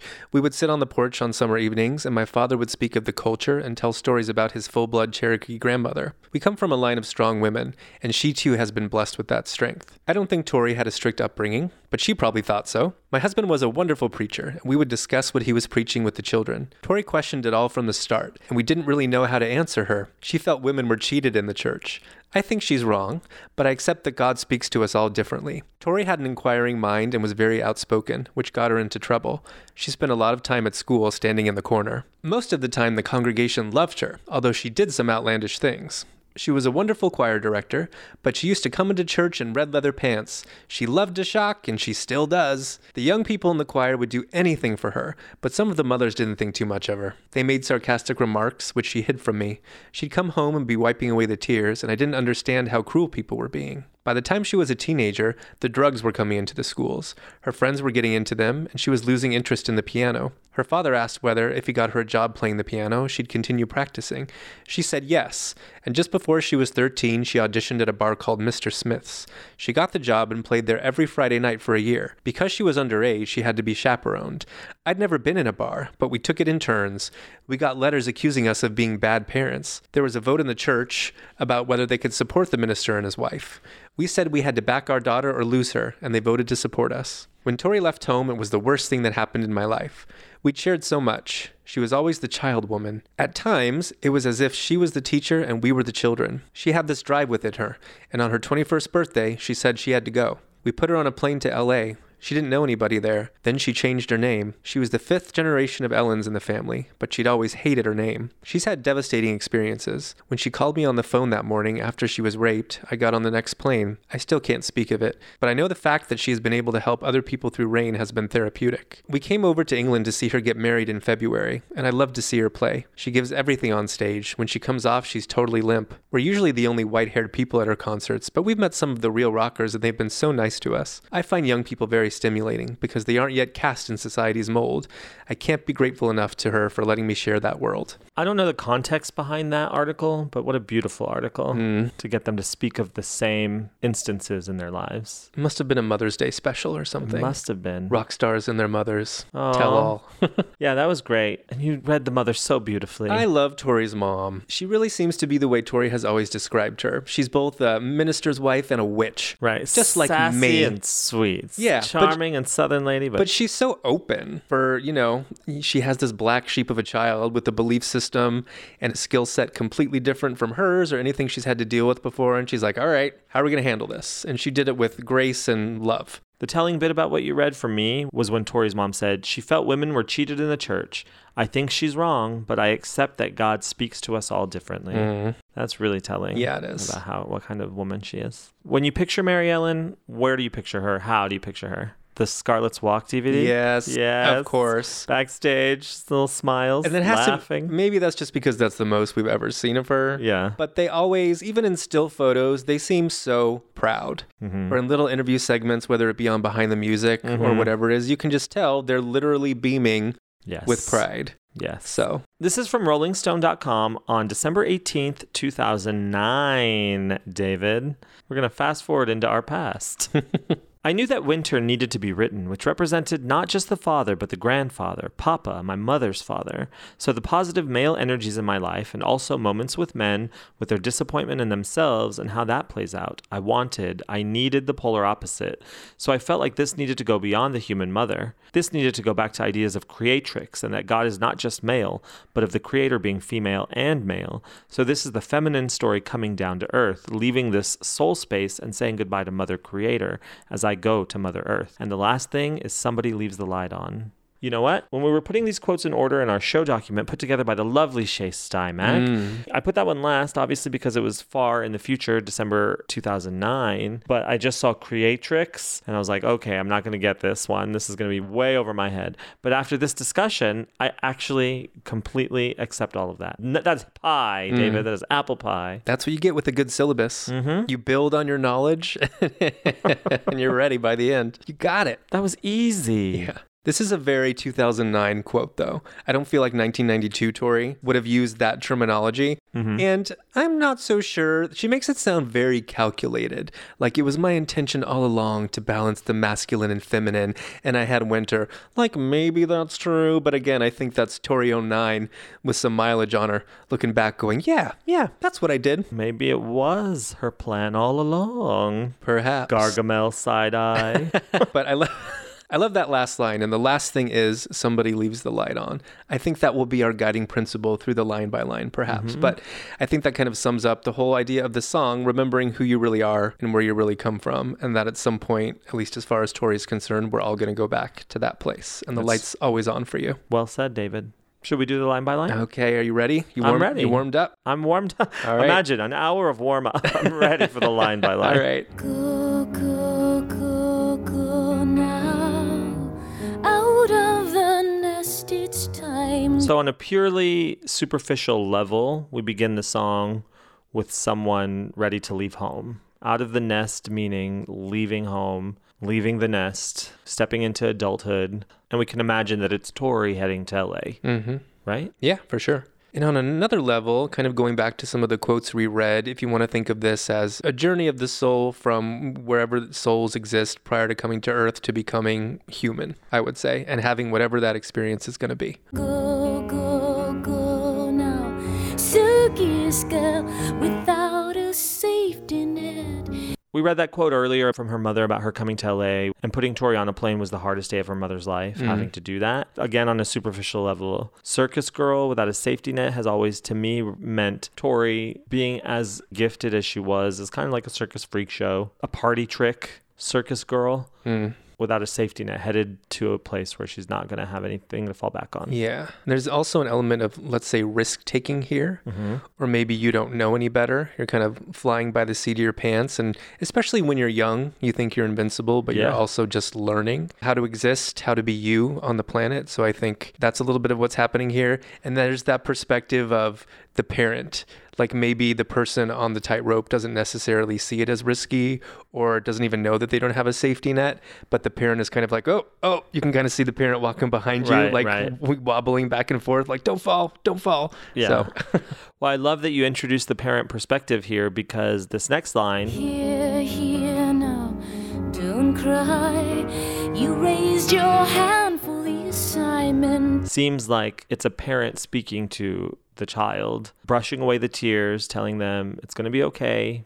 You wanted this, remember? Don't lose sight of your goals. How Tori said her mother was upset about the failure of the album, but never for her. It wasn't about her. It's what did you want to do? And are you being true to who you want to be? And, you know, some people think and believe, and I wouldn't be surprised if Tori was one of these people, that we kind of choose to come into this human experience and maybe even sort of set certain parameters ahead of time, like maybe like what family you're going to be born into or certain things you're going to experience so that you can grow as a soul or as a non-physical being, whatever that is. But I kind of feel like that's what's happening here, like acknowledging whatever challenges you're going to face throughout your life, but on some level you've volunteered for this and you sort of wanted this to happen, even though you kind of forget all that. You get like human amnesia, maybe, but like don't forget you wanted to have all this, the good and the bad, because it would ultimately serve you somehow. I love that. Tuck those ribbons under your helmet, be a good soldier. Now we can think of this in two ways. Obviously, me thinking about it in just a superficial sort of human context, and I love that you're taking that metaphysical route with it because it's giving both perspectives of the song. But in terms of Tori's life, tuck those ribbons under your helmet, be a good soldier, her really trying to work hard in the industry and tucking away who she is to be who you need her to be, which is a sort of a theme that ran through her life when she was early in the music industry trying to make it. So I see a lot of that there. I also see it as maybe a way of comforting a child. Like, it's going to be okay. Go back out there, keep fighting, keep working. It'll happen. Be a good soldier. Yeah, or maybe even you want success, right? And this is what it takes. You got to go to battle. So if this is really what you want, tuck those ribbons in and get ready because it's going to be uphill. Gird your loins. Gird your loins. Exactly. Yeah. That was the original lyric, but she cut it. She changed it. Gird those loins under your helmet. Be a good soldier. Yeah, that was the original line. Mm-hmm. But similarly, again, if you want to say that you volunteered for this human experience on some level, it's like, yeah, it's going to be hard, but this is what it is. So no complaining. Right. Just put your helmet on and get in there. There's something about being a good soldier that sort of erases your identity. Be a good soldier, one amongst many. There's no personality. There's no individuality. There's no Tory in that. If fall in line. Yeah, it's a fall in line kind of situation. First my left foot, then my right, behind the other. I love that because it manages to capture both walking on a tightrope. Like you can picture her with her arms out balancing, like one foot after the other, but also a soldier marching. Yeah. So I like that too because it's taking the advice. If the parent is speaking or someone else is speaking to her before, tuck those ribbons under your helmet, be a good soldier. Then we have the perspective change where she's saying first my left foot, then my right foot. So it's like you're getting both sides of the conversation. You know, she's listening to the advice of whoever's giving her that advice, and now she is walking. Yeah, and there's a vulnerability here too. Like, I just got to get through this one step at a time. You can picture like baby Bambi learning how to walk, right? We all have that image of Bambi learning how to walk, like the legs, the knees wobbling. He couldn't really get it together, right? Pantyhose running in the cool. To me, what strikes me about that image, first of all, I think this song has so many beautiful images embedded in the lyrics. Just, I think already even the idea of the soldier tucking your ribbons under your helmet and being a good soldier, that is so visually appealing. You can see that. But this pantyhose running in the cold, to me, is connected to marching one foot after the other, left, right, left, right, left, right. You're not paying attention to what's underneath your real self. Your pantyhose is running, you're tearing, it's being ruined. That's what I see. What do you think? You're right. I love all the imagery in this song. It's so evocative. And to me, there's something like really vulnerable and just kind of sad about pantyhose running in the cold. It's like the end of a rough night. Maybe your car broke down. It's raining. You finally make it home and you're like, oh, there's a run in my pantyhose. It's like on par with like a splitting the seam in your pants. You're just like embarrassed and you feel like a big mess and you're like, ugh. Well, I also see that too, is like the person that is marching left, right, isn't taking care. They have their eye on the prize. They're marching. They're being a good soldier. They're not paying attention to the fact. Like, I don't even think that there's an awareness of the pantyhose running until this very moment, you know, and even if there was, what can they do about it? There is something really sad about that. Yeah. Like, this woman has had a night. You need some help? Can I help you? Can I call Lady. someone? Yeah. Lady. Mother, the car is here.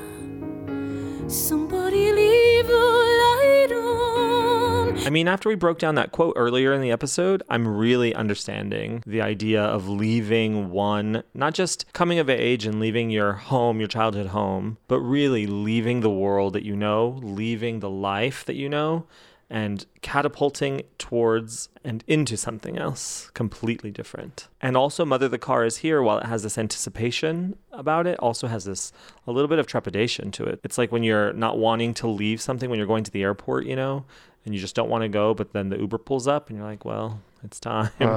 It's like a bittersweet goodbye. Yeah. You know, I'm very, very lucky. I still have both my parents. So I'm not going to begin to say that I understand what that experience of losing a parent is like, because I don't. I've certainly lost people who are close to me. An aunt who I was very close to died relatively young. And at one point, my cousin was talking about her, because, you know, her mother, and she was saying, like, I just want to talk to my mom. And if you're lucky to have a good relationship with your parents, there's that sense of unconditional love that you're just never going to get from anyone else, whether it be a friend or a partner. It's just not the same. And she was like, I just want to talk to my mom because I knew that my mom loved me no matter what, like whatever she was going through. And that killed me. So I feel like that's what's happening here a little bit. You leave home, but if you're lucky, your parents, your mom always has the light on for you. You can always go back if you need to. I mean, that's kind of one read. And we also said this when we read that quote before the line by line. There's this idea that you're a human being, coming from spirit to physical, but you're always going to go back at some point, and that light is being left on for you. So I think if you do have a good relationship with your mother, it's very comforting to know that the light is on, that you can do anything in this life, knowing that you can always go back because the light is on for you. And I know not everyone is lucky enough to have that experience or that relationship, but, looking at this through Tori's eyes, the way she's spoken about her mom and vice versa, I'd be willing to say that that was true for her. Oh, yeah. Mm-hmm. I don't think Tori could have ever failed too much. Like, there's nothing that she couldn't have come home after, probably. Yeah. Green limousine for the redhead dancing, dancing girl. What does that mean to you? This earthly body? Yeah, but also kind of a seduction, whether that be the seduction of the human experience or the seduction of fame and the music industry. There's this kind of being whisked away. I'm willing to bet at some point she was driven around in a green limousine. Probably. And that kind of stuck with her. And I love that dancing girl comes right after that because, as you said, if there is a seduction towards the music industry or the fame or the sinful pleasures, as it was said in that quote, the darkly sensual pleasures, and if that is represented by the green limousine for the redhead, even the redhead, because she's not really a real redhead, right? So that's also a seduction. So green limousine for the redhead also kind of puts it further away from her. It's like at arm's length. It's not myself. Whereas it's first my left foot, then my right behind the other. She's not saying green limousine for me. She's saying green limousine for the redhead. So it's almost kind of like a whole other person in a way. But if the green limousine is representing that seduction, then the dancing girl following that still implies that she's working hard. A dancing girl on a pole, dancing girl, kind of like a circus act as well. Dancing girl, never able to stop, just kind of always hustling, always trying to pull in something. And I'm not saying this is part of the lyrics at all, part of what Tori's thought process was at all, but knowing her background as a minister's daughter and her growing up in the church and all of that, I also can't help but think of Footloose and how dancing was sinful in Footloose, which was also part of how I was raised. So I kind of get that, but it's like, I'm going to go off, I'm leaving this all behind, and I'm going to have my own experiences and develop my own belief system, and some of that is totally at odds with what I've been taught up until this point. So And when I dance for him, somebody leave the light on. Here it becomes almost like a trained monkey. It's either a trained monkey sort of swallowing her pride, dancing for him, which kind of reminds you a little bit of Amber Waves too. But also something maybe a prostitute would do. So there's that little bit in there. And when I dance for him, but still, even though, no matter how dark it gets, somebody leave the light on implies that her mother is still at home with the light on the porch, always a safe place for her to go back to. Yeah. And in terms of the hymn, I picture either a record executive or a male partner, but either way, it's trying to win someone's approval or prove something to someone, and one way or another it's a performance of sorts. Like, I can do this, I can be this, I can give you what you want, I can become what you want. I love that. If I'm not giving it to you already. And I remember listening to the song when I was a teenager and thinking the hymn was a partner or someone that you really wanted to love you that didn't love you back. And now, of course, I look at it as a record executive as well. Like, I can see that now. There's like a lot more context. But I love the idea that no matter what you put yourself through, searching for love, that someone is already there with that love to give. Dancing, or the dance, has kind of been a way to refer to the human experience, right? Like the good and the bad, all of it, the dance of life, I guess. And Tori has used that idea or that metaphor in several songs. We have like the dance of infinity in The Beekeeper. In Tallulah, she talks about wanting to learn how to dance with the people that come in and out of your life or the experiences that you're having. And that can also mean not being able to control everything, but only how you're going to react to things, like how you're going to dance with it. So I think the idea is being fully present in your life and everything that's going on and how you're going to navigate that. It's interesting because the next line... Just in case I like the dancing, I can't remember where I come from. implies a little bit that the dancing is negative. Am I reading that right? That's how I've always interpreted it, yeah. Yeah, like I might actually like this dance. And in case I do, please be there to remind me who I am and where I come from. Yeah. To me, it's not that there's necessarily something like innately corrupt about the dance, Right. if you will, but it's this idea of getting too seduced by something that ultimately isn't real or ultimately isn't important and forgetting what is important or who you really are. Right. That you can get kind of sucked into this world or this story or And how whatever it is that's a distraction. Yeah, and how you said that, how it's not that the dance is innately corrupt, reminds me of that quote where it's like you accept the dark sides of yourself as well. It's all part of it. When you're leaving the light on, it's about remembering all sides. Mm-hmm. In case I like the dancing, just be there to remind me about the other side, or Yeah. that the other side exists still. Yeah. I walked into your dream, and now I've forgotten how to dream my own dream. We are entering into my favorite Tori lyrics of all time, perhaps. This whole verse? Yeah. Great. So explain it to the people. So I'm taking it from the literal sort of just what's on the page, kind of a superficial reading of a girl leaving home and Tori, in fact, leaving home and trying to make it in the music industry. So I walked into your dream, to me, is her trying to mold herself again to be what you need her to be. When she was cutting those dance demo tracks, when she was doing Why Can't Tori Read, she's fitting herself into your dream, into your vision of what she should be, right? So I walked into your dream, and thusly should be included in the lyrics. Thusly, I've forgotten how to dream my own dream. I'm not even a consideration in my thought process. What I want and need doesn't even occur to me. And I see that too, but I've always seen it from a slightly younger place.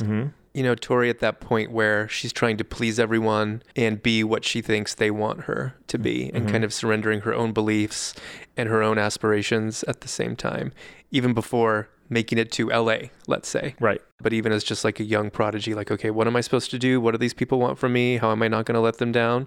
So I think that's a piece of it.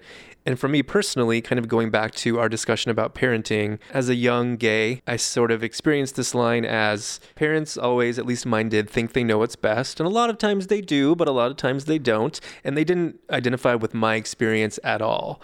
And in terms of like my gayness, they didn't believe I was gay. They thought I was I still don't believe it. lost. Well, just because I'm doing it wrong or differently doesn't mean that it's fundamentally untrue. God, you hang out with my mom. I love Gayleen. So that's, you know, again, in that young, angsty teen place, it was like I've like walked into this situation with my parents where they're expecting certain things of me and they're wanting me to live a life that looked like theirs because that's all they knew. And on one level, I kind of felt a little bit obligated to do that because I wanted to please them. But at the same time, I was like, I want my life to look completely different and there's no way you could possibly understand that. So how do I balance these two things? I want to say two things in response to what you said. The first being directly what you said. I also felt like my parents didn't. How could you possibly know what my vision for my life will be because you don't have the experiences and you don't have this thing inside of me that shapes completely how I see the world. So you couldn't possibly know what's best for me. Not in a bad way. They do want what's best for you. Yeah. And they're operating, I think, from their own vision of the world. But I want to catapult back to what you said earlier about a child, because I took this as Tori in her 20s trying to make it in LA. You took it much younger, which made it a lot more sad, I think, to be that age and to feel like you don't have an identity. But I want to catapult even further back. I want to take it to the metaphysical now, because when We're in the womb. I know. Pre-womb. When you're choosing your life, right? When you're choosing your experience, because I do believe, I agree with you that Tori subscribes to kind of that idea that you decide what your human experience will be based on a certain lesson you need to learn or, thing that you need to gain. And when you choose your life and when you choose your experience, that could also be, I walked into your dream and now I've forgotten how to dream my own dream. You talk about the human amnesia, right? That when you walk into your life, you kind of forget that you were this metaphysical, spiritual being. Mm-hmm. And it's for you to learn again that there are two sides and then how to connect the two sides. But if she's walking into a dream and forgetting how to dream her own dream, as a child, it makes the song a lot more potent to me, because then I can see clearly the experience of this spiritual side separating from the human side in that line. And if that's your belief, you can't forget also that everyone is having that experience. So everyone is having their version of that. And sometimes you can get caught up in someone else's story, maybe, and forget why you're here, what your purpose is, or what you're wanting to experience. So there's kind of like a warning there to not let that happen. Yeah. It could also be said that on some level, the human experience or the physical experience is an illusion or a dream, and that we're more spiritual than physical. And you can get caught up in all of this, let's say, and forget about that piece. So you can look at it as a dream or... The human experience? Yeah. Does that mean I don't have to go to the gym? Yeah. Forget about it. Thank God. We can dream you into a fit new body for spring. Oh, thank you. You are the clever one, aren't you? Who is the clever one? I'm not sure I have a more metaphysical read on these lines in particular. Again, this was always very much through the filter of what my experience was and my relationship with my parents. And this is just continuing on from you think you know what's best for me and you're trying to push me into something, but you can only see it as far as what your experience has been or what your frame of reference has been. And this is kind of, again, that like bratty teenager almost, like you think you're so clever, continuing on with Brides and Veils. We want your life to look like what our life looked like, because that obviously will make you happy. That's what everyone wants, right? You want to get married. You want to, whatever it is. To take it back to what you said, you are the clever one, aren't you? I think you're right. I think it's whoever she's singing to, whether it's her parents or whoever I've forgotten how to dream my own dream, whoever that person in whose dream she's absorbed her own, whoever that person is the clever one that she's screaming at because it's all caps. Tori was very prescient to know that caps meant screaming. She was built for AOL chat rooms. You are the clever one, You think you're aren't so you? clever? You're so clever. I'm blocking you. Brides in veils for you. We told you all of our secrets, all but one. And did you even try? So I've always looked at this as this is so silly, but I've looked at this as a group of brides telling secrets to each other, or women or girls, young girls that are just brides in veils for you. Who are they telling their secrets to? And what is the secret that they're not telling? Well, I see your confused look, David, and I raise you one dumbfounded look. Okay, raise your veil. Let me see what I'm working with. But I want to take it back to this quote. I wanted Mother to draw some of her imagery from Hansel and Gretel. Little girls can be very sexual, but there's an innocence, a vulnerability there, which can't be abused. And I don't think she means shouldn't be, meaning which you shouldn't abuse. I think she means which is impossible to take away. So if you take that quote and then you look at Brides and Veils for you, we told you all of our secrets, all but one.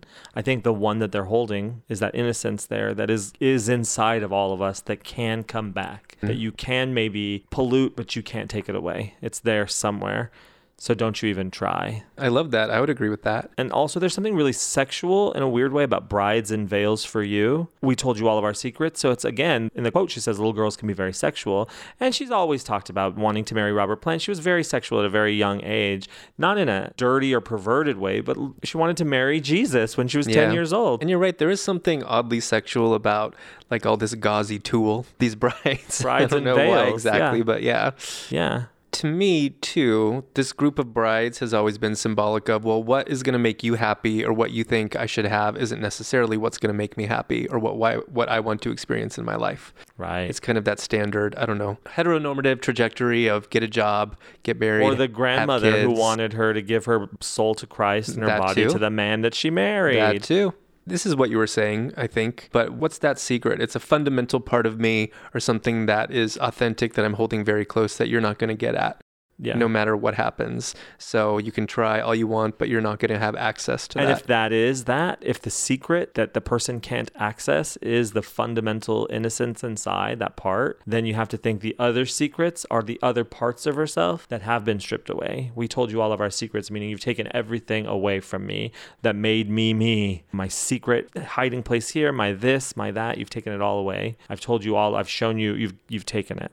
You've stripped me of those secrets, but there's one thing that you can't get at. And I still have that core of self. Yeah, it's in there somewhere, but it's there. All but one. And did you even try? The phone has been disconnected. That to me is like not the climax of the song, but the point of no return, right? She's made a decision. She's not letting him, whoever is taking these secrets away, she's made the decision not to let that person do that anymore. The phone has been disconnected. We're done, right? She's cutting off your access. Yeah. You can't get there. Yeah. Yeah, she's cut the cord. Dripping with blood and with time and with your advice. What is that? To me, this is the climax of the song. This is like a low point where I've reached maybe rock bottom of that amnesia, or I've given everything away and forgotten who I am or been seduced by whatever it is. And then there's going to be a shift after this point and sort of a reclaiming of all of those things. I don't even know what it means, like in a sensical way, or like if I'm trying to piece together like oh, it's about a girl who's going to LA. I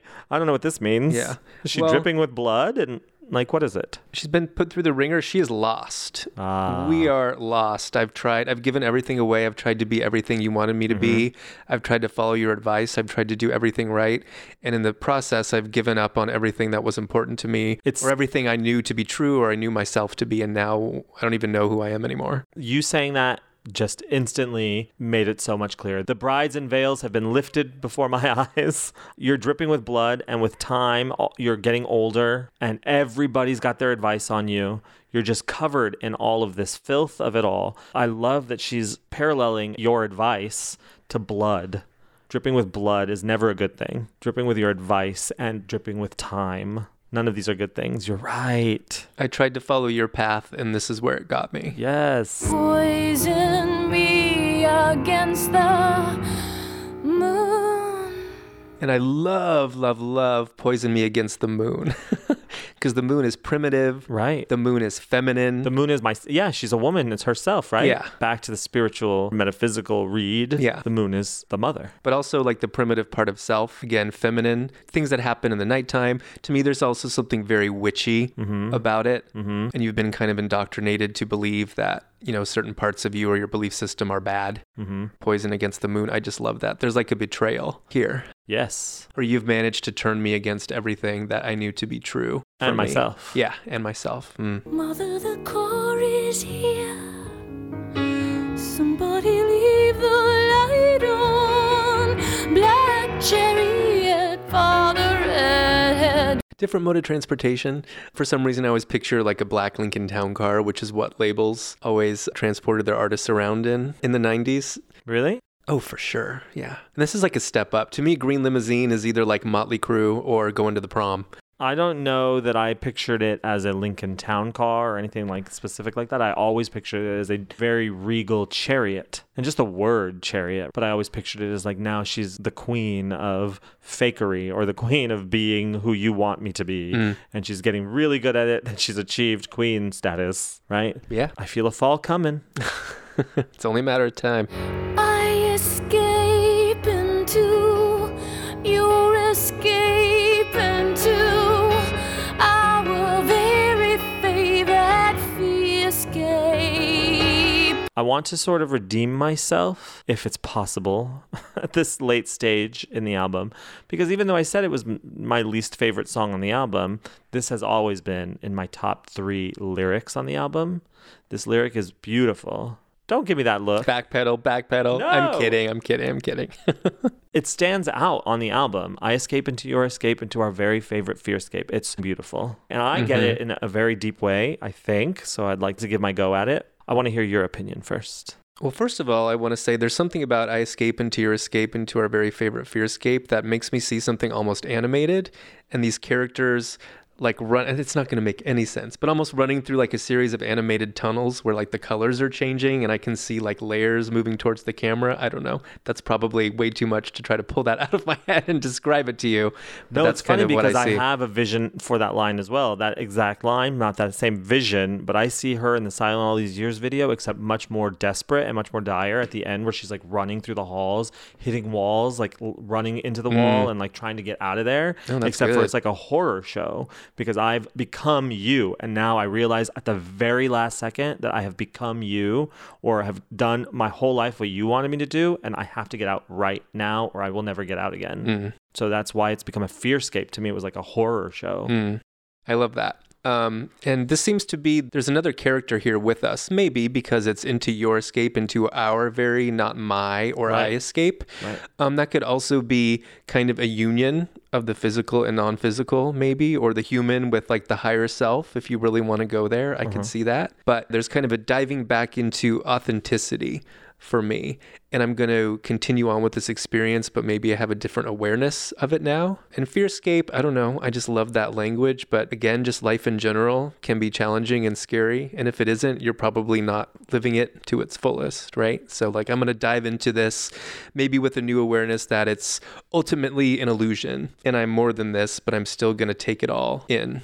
I love that. It's across the sky and across my heart, and I cross my legs, oh my God. I guess I metered it out a little differently because I took her trying to escape in the moment. I escape into your escape, and she just can't get out. And it's across the sky is sort of the direction of where she needs to go. It's across the sky and across my own heart. I have to get back to my own self. And then I cross my legs. Oh my God. It's all in me. I don't know. How do you take the cross my legs? I love it because it's so like blown out, over dramatic, grandiose. And then she brings it way back to something so simple and so human. Like, then I cross my legs. And it's like a moment of pondering what's happening, or just like, yeah, taking it back to the human, or it's all about how you're going to react to all of this, not necessarily being able to control it or getting too swept away in a story. I always look at every Tori song, and we've said this before, and I've definitely encouraged us to do this on every episode. The 8 that we've completed so far, that there's a moment of truth in every song, right? And I look at every play, every movie, like, what is the moment of truth being offered? And until we had this discussion today, I couldn't put words to why I felt this was the moment of truth. But obviously it's the moment of truth because it reaches this climax, right? And then she pulls it really close inside. And it just is like, what did you say? You said a pondering. But to me, it's almost like a discovery of I cross my legs, meaning I've let so many people inside. This is for me now. Where it's like I'm shutting the door. The phone has been disconnected. I cross my legs. Oh my God, is the discovery of I have let people... I've given myself away, and that's the moment of stopping it. I love that, and I think that's present for sure. But I also love I cross my legs as another moment of becoming aware that you're performing for someone. And I almost think of like Leather when she crosses her legs, and she's in that, like, I'm sexy, I'm cute. And there's like awareness like, oh, this is all a performance. Like, this isn't real. How do I feel about that? Have I given myself away for something? I think we can take that read, too, on this line. First my left foot, then my right, behind the other. Because it is so hollow now, right? The way she says it feels very hollow. It's not the good soldier that she was before. No. It's something's definitely changed.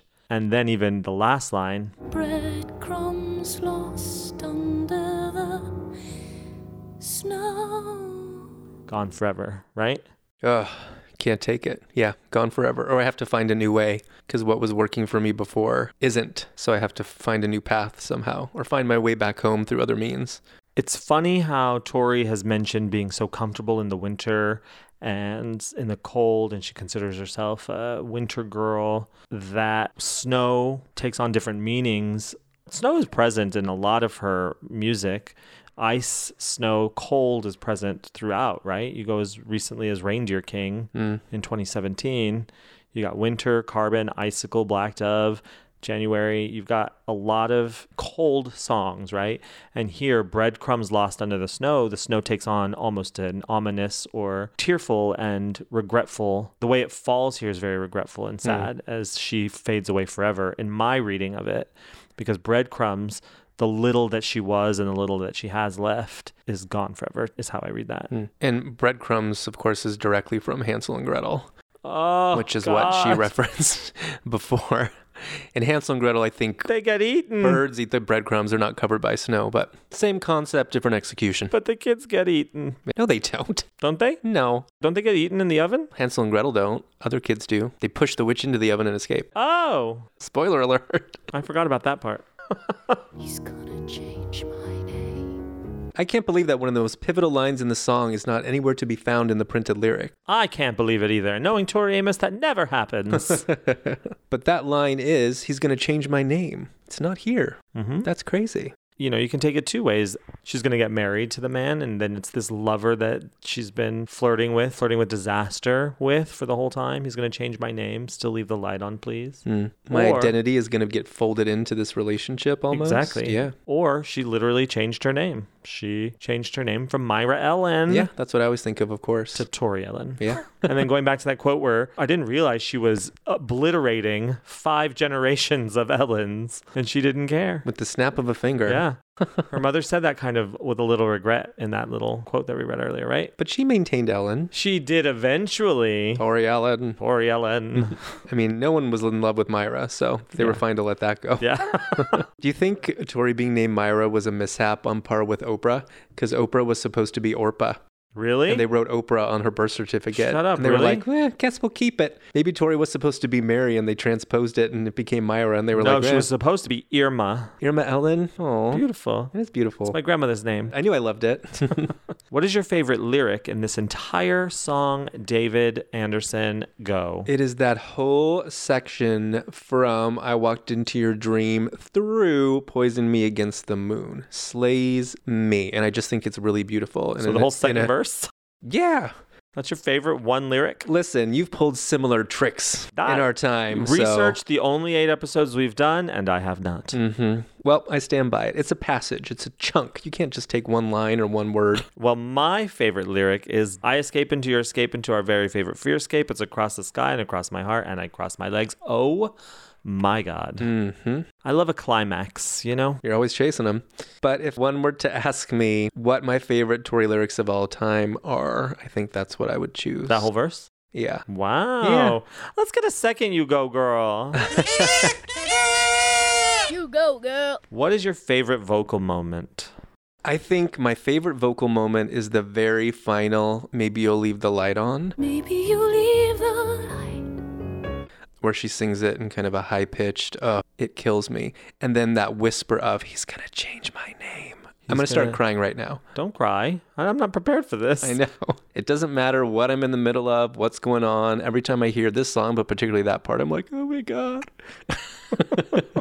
Eve, what's your favorite vocal moment? I think my favorite vocal moment is just, oh my God. Oh my God.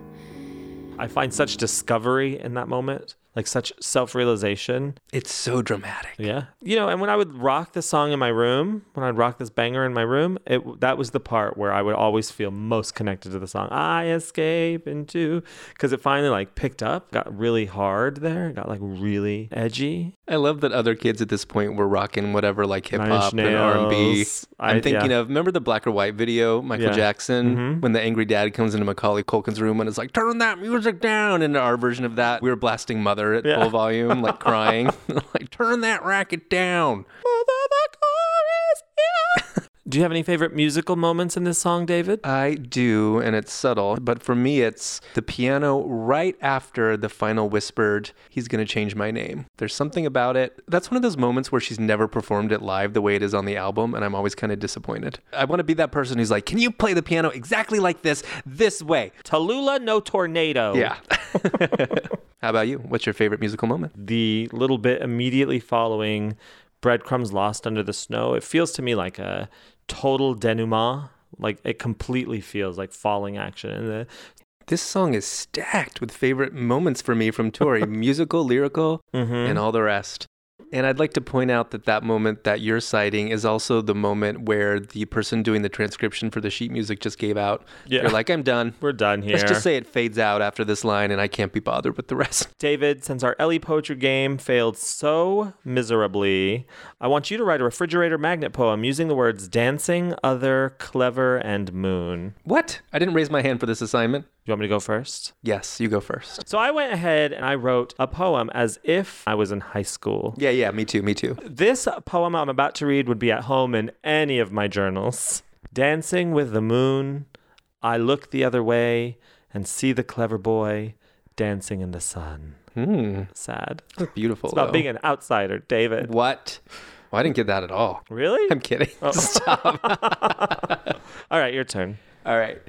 Untitled number 1. Behind the clever other mother, I see your moon dancing.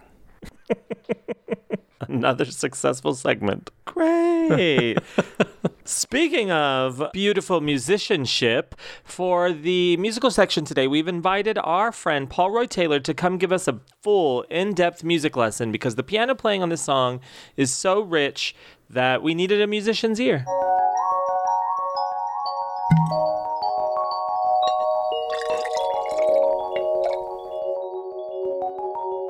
And so here he is. Hi, Paul Roy. Hello, Eve. Is this your first appearance on our show, Paul Roy? Yes, it's nice to meet you. It's a pleasure to be on the show. It's nice to finally meet you, Paul Roy. Paul Roy is a musician and friend from years and years back. Paul Roy runs a website. Would you like to tell people about your website? Sure. So it's figuretoryout.com. And those of you who are familiar with Figure It Out, the Yahoo group, which was around for about 20 years and had a lot of contributors over the years. There's about 250 songs, I think, on there. Some real rarities. But yeah, so Yahoo Groups closed in December, and I was just about to kind of let all these pieces just disappear to the ether. But 3 days before they closed the group, I decided to put this repository together. So figuretoryout.com, it's free. You do have to sign up for some pieces just because it's out of respect for the transcribers who had these pieces behind password protection through the group. So figuretoryout.com. Paul Roy is the moderator. Go sign up now. And he's here to talk about Yonta's cover of Mother. I've played it a bunch of times. I'm ready to look at it with like a critical eye. So I don't know anything about playing the piano, so I'm ready for this private lesson. So roll it, Oliver, and whatever comes to mind, Paul Roy, just shout it out.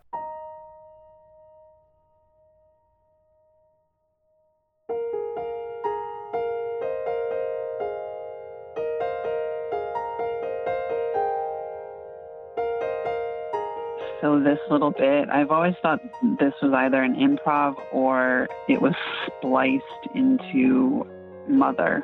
It's like a different signature. It's 4/4, Mother's 2/2, which just means it's 4/4 but faster essentially.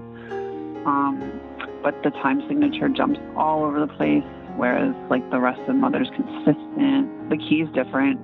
It's E flat major. The rest of the song is G flat major. I think I'm getting that right. So yeah, I think it's a splice a little bit, but it's pretty. I'm glad it's there. It is not in the Little Earthquake songbook. Surprise, surprise. The Little Earthquake songbook is a crime, like punishable by death as far as I'm concerned. All right, we have the bass melody that we hear throughout the whole song. It hops around in terms of octaves. Out of the nest it's time. Yonta really catches the subtle variations in the bass. That's hard to do. He's got a really good ear for the variations. Yeah, it's annoying.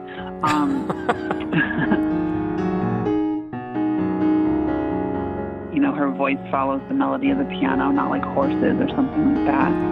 Be a good soldier first. So that first My Left Foot part, like it actually is, the bass is pretty low, but in the song you can't really hear how low it is. It's really soft.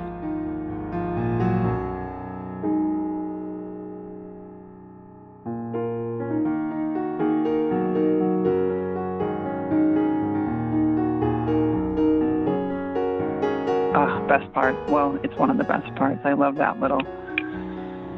Oh, so good.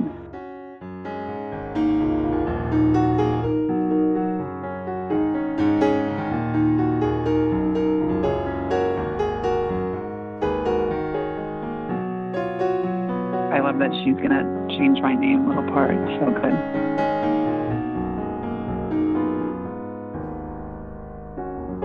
And now we have our little melody back to that takes over for a while.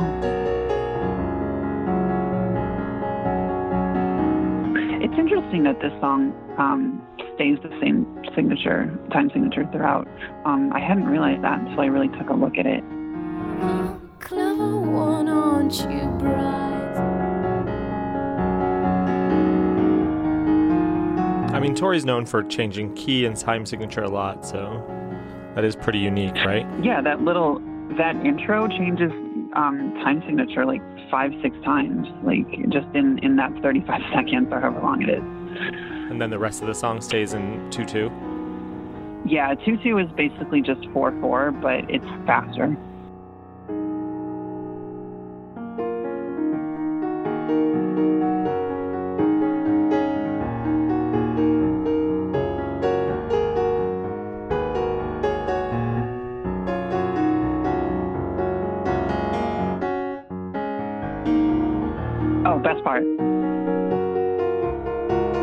that little bit there, it's a slight variation on the melody. You only hear it once. It's only one measure, but it's the prettiest part to me. I love it. She could totally change the whole song if she incorporated that into more of the piece. Yeah.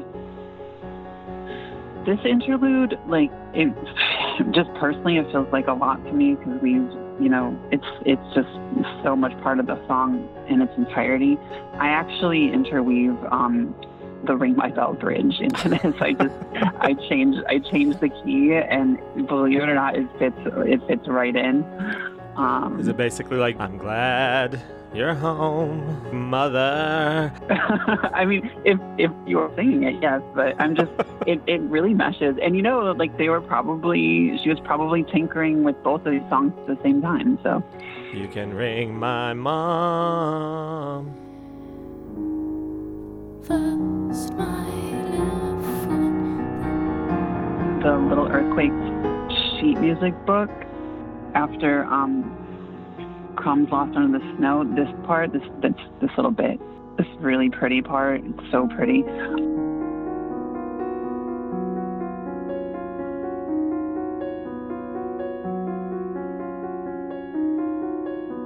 That is massacred in the sheet music book. So the sheet music book ends right here. There's a whole 2 minutes left to the song, and it ends right here.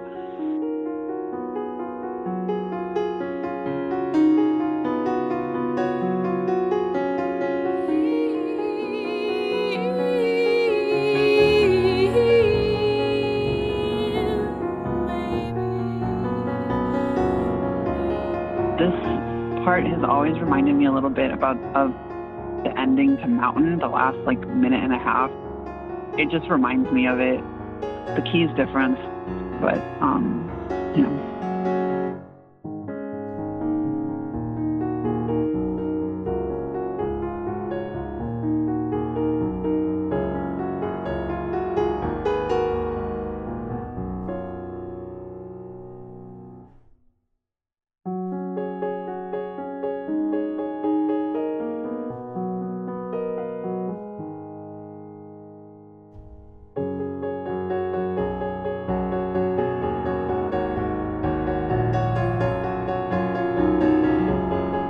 if you really want to, you can really pounce on that bass. It actually works really well here to do that. Yeah, I would say this is one of the core pieces on Little Earthquakes. If I had to make a mixtape of 10 Tori songs, I'd put this one on there. Really? Top 10? Yeah, I'd put it on there, as one of the piano solo pieces. I think it's a pretty important song in terms of her early work, don't you? What about it makes you put it in a list of important songs? I mean, if I'm thinking about the rest of Little Earthquakes, it is the only one that doesn't have any other instrumentation, isn't it? Does Leather have instrumentation? Yeah, Leather has guitar and bass and some strings. Mm-hmm. So it's perfectly raw. You could imagine her totally just improvising through half of this. On this episode, I'm on a quest to figure out Mother. I'm on a quest to find out why everyone loves the song so bad, and I have never really connected with it. But that's a really great point, is that it's the only song on Little Earthquakes that is just Tori and the piano. We think of Tori as a solo pianist, and she did an entire world tour following this album with just her and the piano. But this is the only song on the album that supports her and a piano. Everything else has added instruments. Wow. The B-sides have, Here in My Head, and there's some that there, but it's not the lyrics that I really attach to on this song. It's the purely the piano and the melody, and it's really, really pretty. There's just these little one measure changes that she does. You only hear them once, and it really adds to the song. So those are my thoughts on Mother. I'm curious to see what you think about Ring My Bell spliced in, if you can actually hear it or not. Well, let's play that right here. Of course, support Yanta by going to patreon.com/Yanta. He's amazing, right, Paul Roy? Genius. He's been revising a lot of songs, although I never understand his revisions because they're perfect to me. So you're like, what did you change? I know. He's got a weird biomechanical ear that can hear these super intricate parts of the song. We should have you back on before the end of the Little Earthquake season, hopefully on the Little Earthquakes episode. What do you think? I can commit to that. Great. We'll see you again then, everybody. This is Paul Roy playing Mother with Ring My Bell Bridge.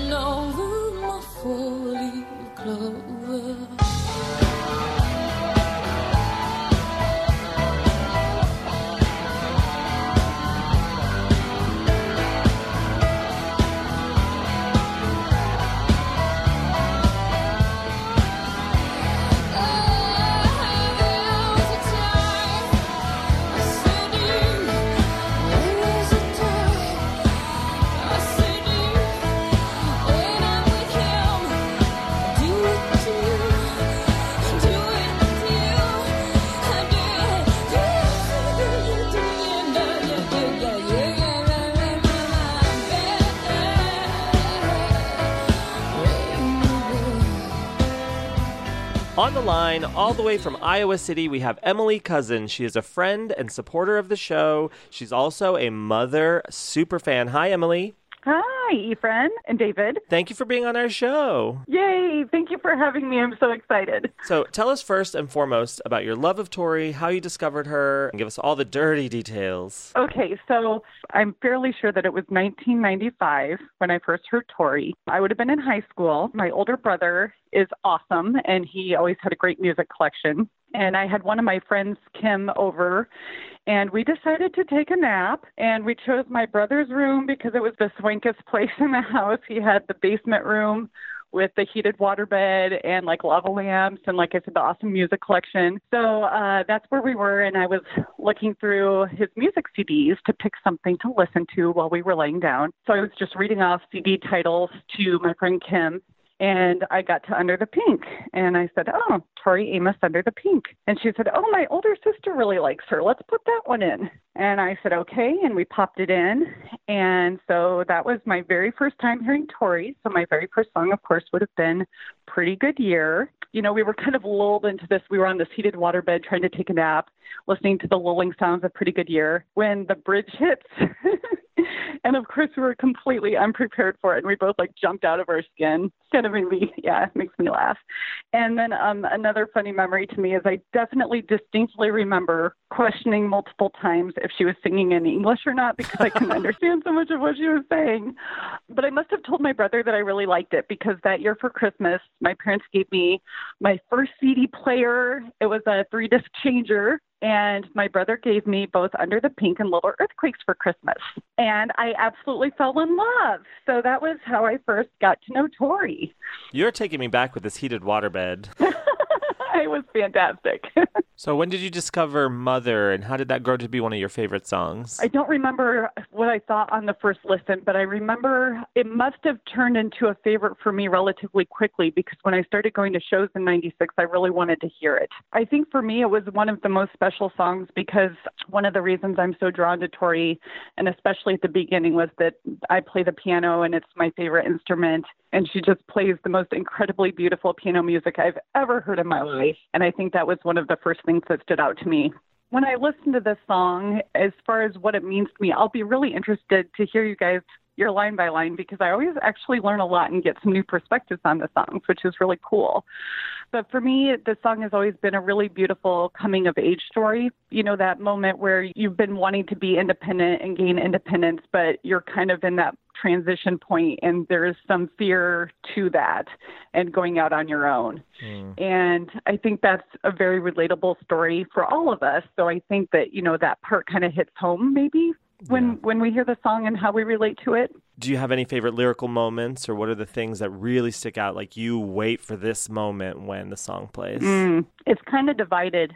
The somebody leave the light on and then leading into so I can remember where I come from. What does that mean to you? Just like I said, the whole stepping out into the world on your own and wanting that to still be connected to your home and where you're from and still be able to find your way there when you need to and feel that safety from where you're from. Right, like you can always go back if things get dire. Yes, and to know that you still have love and support there. What's your favorite musical moment? God, there's so many beautiful musical moments in the song.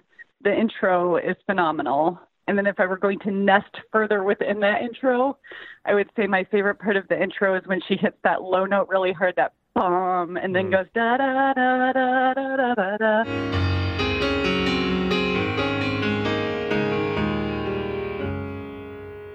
So that low note just, so fun. It's fun to play too.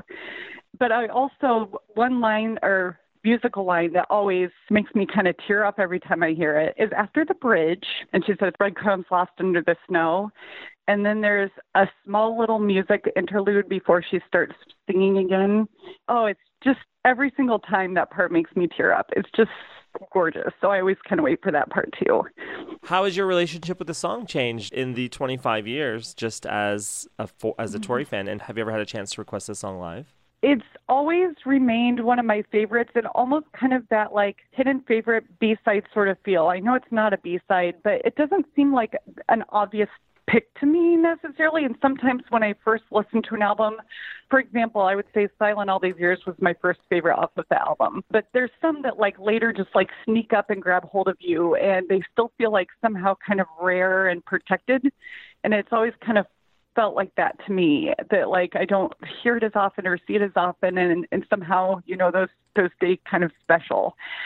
Over time, the only thing that would be different for me would be maybe that when I first heard it, it was everything that I heard from her was so new. But now that it's one of the songs from her first album, it doesn't have that new feel to it anymore, yet it still feels comfortable instead of new. But I still feel like I love it just the same. Does that make sense? Yeah, 100%. So I've never requested it live. Even the one time I requested some songs from Tori, I ran into her in an elevator. It was so unexpected. I was in Sioux City, Iowa, and what other city besides Sioux City, Iowa would I be able to be afforded to stay at the same hotel as Tori is? So because, you know, that's just a spot where like I can afford to stay in, I guess, what was the nicest hotel in town. And so I get into the elevator and she walks onto the elevator with me and I lost it, which I do every time I meet Tori. I just cry. I'm ridiculous. And she was so sweet, as she always is, and she took my hands, and she was like, oh, sweetie, are you coming to the show tonight? And I was like, yes. And she said, what would you like to hear? And I was not prepared at all for that moment. I wish I was prepared, and if I could have just said, like, this, I've always wanted to hear this, that maybe it would have worked, but I just rambled off a few songs, like, I love this and this and this, but play anything, just play anything, type of thing. So you heard Mother for the first time on July 26, 1996 in Cedar Rapids, Iowa. Tell me about that. So this was a big moment for me. This would have been my second Tori show. I lived in Davenport at the time, so it was about an hour and a half drive to get to Cedar Rapids. And I had packed me. I had my friend Kim that was with me when I first heard Tori. And I had my younger sister with me. And us gals, we were on our way to Cedar Rapids to go see Tori. And on the way, we stopped about halfway to get food. And when we went to get back into the car wouldn't start. And I was like, you are kidding me. And this was before cell phones. So I had to go to the manager and use their phone in their office. And I called up my parents, and they were more than willing to come get us. But we had a miscommunication, and they thought I was going to try the car one more time. And if it didn't work, they would come up. And I thought they were just going to start coming up right away. So when they didn't show up in an hour, and I called back and realized they had not even left yet, I knew we were going to miss a good chunk of the show. So I lost it. I was crying and screaming at the car and kicking the tires. You know, bless my parents. They came on up and picked us up and got us to the show. And we did miss a good chunk of it like I knew we would. But when we walked into the theater, she was playing Mother, and it was a song that I really wanted to hear. And just the entire lobby and auditorium was just filled with it. And it was beautiful. It was so beautiful. And I was so glad to get to hear some of it. But of course, I'm crying again. Oh, she's playing Mother. But it was one of those experiences. And I had to wait a long time before I saw it again. It was 6 years before I had a chance to see it again. So that was quite an emotional one for me there. I would love to play you out with that. Do you have any final parting words on Mother or anything Tori related? Is even though I feel like it kind of almost feels like an unassuming song on the album, it also, I think in some ways, is like the ballsiest song on the album. Behind Me at a Gun, probably. Just in terms of like coming out on this 90s pop album and clocking in at almost 7 minutes. It's the longest song on the album. And it's got this piano intro to it, and it's only piano vocal. And I just feel like it was so unique. Like I said, I love it for that reason too, that not only do I feel like it's kind of unassuming, but it's also kind of like super ballsy to be on that album. And I love that. You know, I never looked at it that way, but you're right. To come out and have the longest track on the album be just her and piano really unequivocally says this is who I am. At the time in the early 90s, when people wanted her to be either the female Elton John or the white Nana Cherry, they wanted her to be something else, to be in the middle of the album. We're going to stop everything. We're just going to have this beautiful piano ballad. You're right. There was kind of a resistance in that already. Mm-hmm. Yeah. Mm-hmm. Well, that's lovely observations, Emily. You can find Emily Cousins on Instagram at mcousins. That's EMCOUSSENS.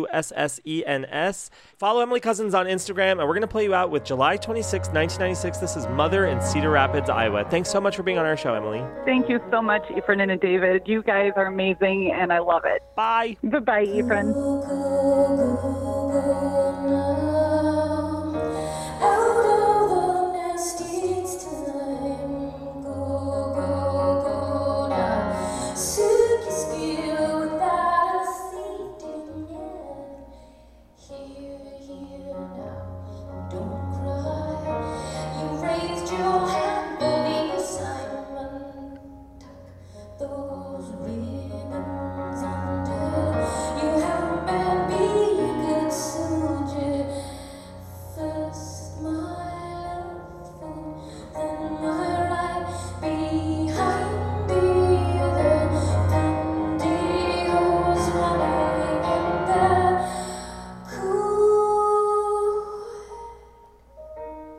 On the line, we have Alexander Leger-Small, longtime listener, first-time caller. Hi, Alexander. Hi, Ephraim. How are you? I'm doing great, thanks. I'm very, very excited to be here with you today. For your debut appearance on our show? Yes, love what you guys are doing. I'm excited to finally get to be a part of this amazing project. Yes. Do you have a mother? I do have a mother. That's interesting. My mother's name is Grace. Oh, that's one of the adjectives I would use to describe you. Ooh, I'll take it. One time somebody told me when my mother came to visit in LA, they said, "Oh, I just never thought you had family. I thought you were hatched." And I'm like, Jesus. You are very unique. Thank you. So I think that's a compliment. Yeah, I took it as such. So talk to me about your love of Tori Amos, how you first discovered her music, and what she means to you. Sure. So it's appropriate that I'm here for Mother because I discovered Tori through my mother. My mother has excellent taste in music. And when I was a kid, a young kid, so we're talking 90s, she bought Little Earthquakes when it came out, and it was in heavy rotation at our house, like along with Sarah McLachlan and the Cranberries and the Indigo Girls. So I had a really strong foundation in powerful female singers from a really early age. She's always been there with me. Like I was 7 when that album came out. So my relationship with Mother in particular is really informed by being a little kid and connecting with that album. Do you and your mother share like the knowledge of that connection? Like you bond over Tori? Yes. So my mom went to the Under the Pink tour without my sister or I. And then she brought my sister. I know. I think I was like 8. My sister was 12, so inappropriate. Right. But then she took my sister to Two Drop In as like one of her first concerts. And then I was finally old enough to go see a show when Choir Girl came out, and she bought me tickets for that. And she's actually supplied me with many rounds of tickets for Tori shows. So it's a nice thing that we share. And you've been to shows with your mother? No, we have yet to. Hopefully this will be the tour. I'd love to get her to Boston. Oh, that'd be great. Yeah, if we're lucky. Tell me about Mother. What Mother means to you, the song, and what your thoughts are. Sure. So I think, and David, I think, would agree with me. I love Tori most when she is alone with the piano. And the opening section of Mother is some of the most beautiful clarion clear playing of her career. I think it's the most beautiful song on Little Earthquakes, and such a wonderful representation of who she is as an artist. I think it's a really good gateway song to give to somebody for Tori and be like, do you want to know what she's about? It's right here.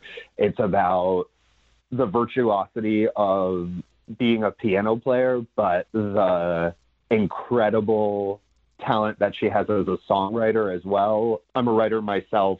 The wordplay throughout the song is incredible. One of the things that makes it most appealing to me is the way the music reflects ideas in the lyrics. There's something about the percussive nature of that underlying riff that sounds like somebody constantly starting to run and then being held up. The like da da da da da da da da da da da. Like you're not ever gaining that full speed. There's a hesitation in it. And I think that's really reflected in the lyrics of wanting to go. The car is here to take me to this thing that I want to do, but please leave the light on so I can come home too. I don't want to commit to this fully. So something David and I discussed too is how much imagery is just like is present in this song, how much beautiful imagery is in this song. What are some of your favorite visual images that you get when you listen to this? First my left foot, then my right behind the other. Breadcrumbs lost under the snow. First of all, I can see Soldier Tori marching out from her front porch, pulling her helmet down, putting one foot in front of the other, like almost barefoot, walking in the snow, like walking on glass sort of, to just keep pushing herself forward. Again, going back to that rhythm in the music. The colors, green limousine, the black chariot, the redhead dancing girl, they're very present and they're bold colors. And when I think of the song, I sort of think of washes of those colors at particular times. Poison Me Against the Moon is another one. I couldn't tell you what it means to poison someone against. I don't know if it's like sort of a play on posing against the moon, but it's a very sinister image to me. That whole verse is super sinister and striking and cold, and it feels like October in that moment in the song. What's your favorite lyrical moment? It's probably Somebody Leave a Light On. Also, cross the sky, cross my heart, cross my legs, oh my God. The way she says, oh my God there, it's shameful, but it's also teasing, and it's knowing, and it's embarrassed. Like, she can put so many different feelings into a single word. In the 28 years since this album was released, how has your relationship with Mother, the song, changed? And does that reflect your relationship with your own mother? The second part of that question first is yes. My relationship with the song has mirrored a relationship with my mother. So a little off track here. When I was a kid, I couldn't listen to Winter because it would make me cry, because the emotions of it, like the concept of growing away from your parents, was really hard for me as a kid. And some of that spills over into Mother for me. And it was also like there was a period of time where I couldn't listen to it without just breaking down into tears. I think that as I've matured as an emotional being, but also as a gay man, I've had to learn how to kick myself out of the nest a little bit to get away from the crutch that I used my mother as. So where this song first was about fear of having to go out of the nest to ask to leave the light on, it is now sort of a talisman that I can carry that was like, I had to do this. I had to go out into the world and be ready to get hurt by people and myself and whatever came. Have you ever requested Mother live? I have not. So I had thought about it on Native Invader, and I thought better of it because of what was going on with her own mother, Right. and I thought that it might be too hard of a place for her to connect with. Right. I really needed it in 2017. My relationship with my own mom is not fantastic these days, so to have heard her sing that would have been a balm for my soul. But I think there's a level of appreciation you have to give her and know when you can ask for certain Right. things. I love what you said about how her music can act as a balm or a salve to sort of heal the wounds. Absolutely. And I think a lot of the queer Tori fans kind of refer to her as mom and joke about it, but also she holds that place, even though like I had conversations with her, but she was only speaking back to me through the music. But I turned to her as a teenager just as much as I turned to my mom to help me through those terrible times. Mm-hmm. I was going to bring up a little piece of trivia that I wanted to throw out to the listeners and see if anybody could help me with. Oh. That has always stuck with me in this song. My dad's extended family is very religious. My family was not growing up, but we camped with them.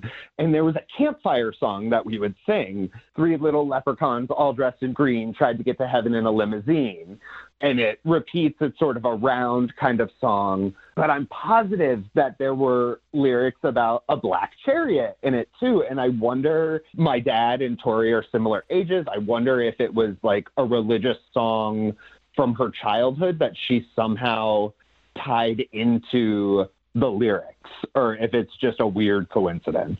Well, if you know anything about this 3 Little Leprechauns All Dressed in Green song out there, please tweet at us at Songs of Tori Amos and solve this lifelong riddle, this lifelong conundrum for Mr. Alexander Leger Small. I will be in your debt, fellow listeners. Tell me one more thing. What is your favorite musical moment? Is it the intro? Is it the opening intro? It's either that or like around 5:27 when it's gone into like the third movement, and I think she's saying here, and she kind of stretches it and goes up and down with it, and it's this beautiful moment. Also, the first time she sings Somebody Leave the Light On, the note she hits on is just so, it's like a bell ringing. It's so pure, and she sounds so innocent. I will restart the song to hear that part over and over again. Have you ever heard Mother live? And can you tell us when so we can play you out? I have. It was the second time that I saw Tori. It was on the Strange Little Girls tour with my best Tori friend, Melissa Perry, who I think is listening to this right now. So it was in Wallingford, Connecticut. It was a great show. That's also the first night that I got to meet Tori. So I'd love it if you would play that for me. We absolutely will play that for you. If you want to find Alexander Leger Small, you can find him on Instagram at Alexander Leger Small. You can find him at the people that we follow on Instagram. This is Wallingford, Connecticut, October 14th, 2001. Thank you, Alexander. Thank you so much for having me. Bye. I walked into a dream, and now I've forgotten how to dream my own dream. You are the clever one, aren't you? Brides and veils for you. Who told you all of our secrets? All but one. Don't you even try. The phone has been disconnected, dripping with blood and with time, and with your advice poison me against the moon.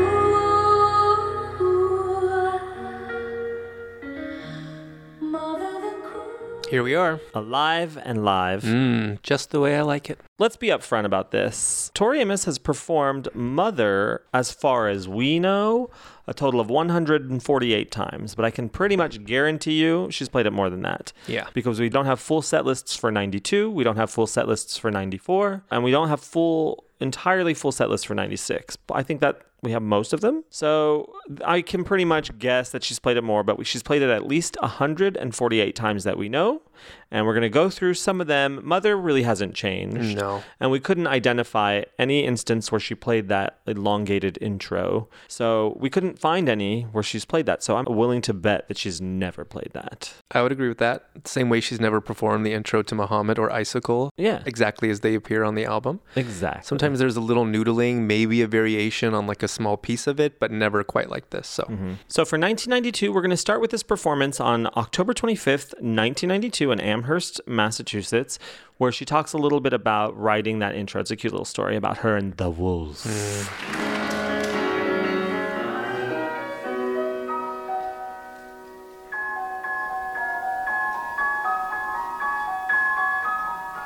I wrote this song, it was 7:30 in the morning. The wolf was trying to sleep. And I went over to the piano and I was fucking off for like 45 minutes. Absolute nonsense. And I came upon this.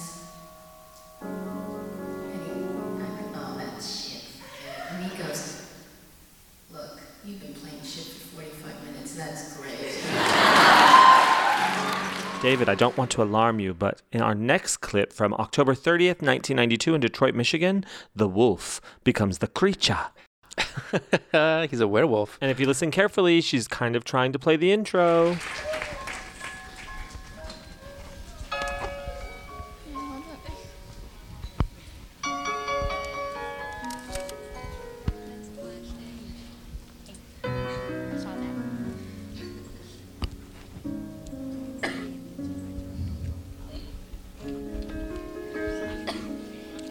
This song almost ended up in the toilet. It was 7:30 in the morning, and somebody's here tonight. Yeah, you're here too. All right. But the person that helped me save the song now from going in the toilet's here. Because I came up and started writing it, and I said, oh, this is shit. And he goes, no, you've been playing shit for 30 minutes. This is great.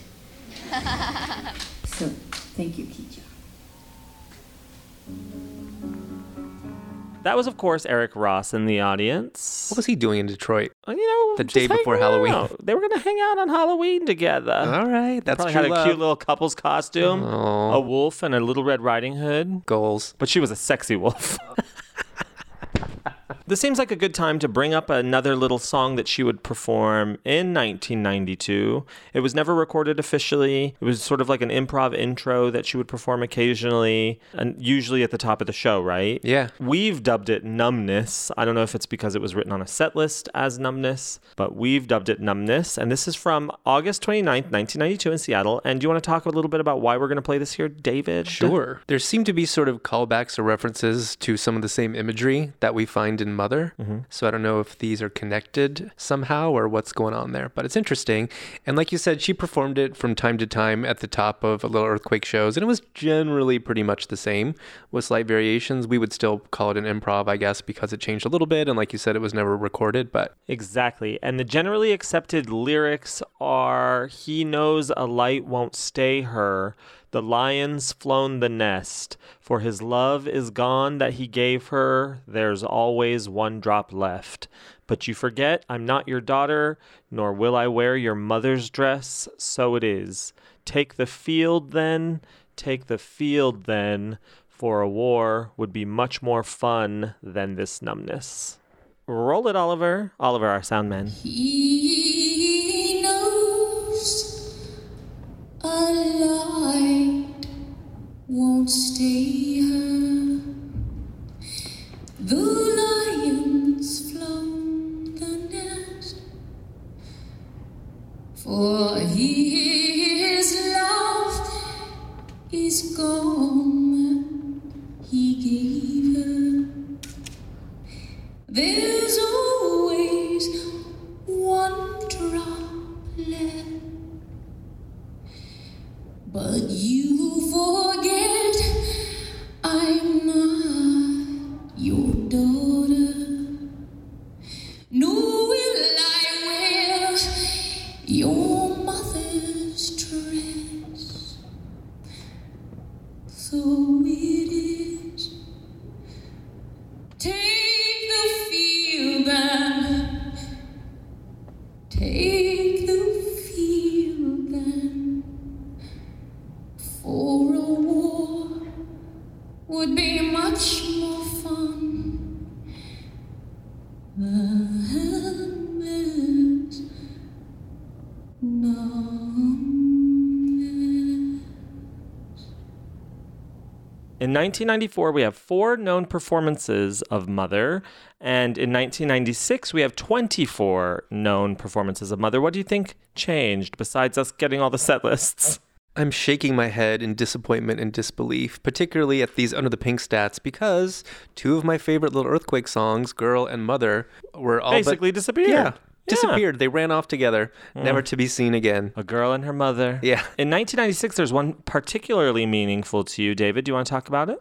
The first time I heard it was at the second to last show in Boulder, Colorado. 11/10/96. Yep. Roll it, Ollie. First my love would, then my right behind the breadcrumbs lost under the snow.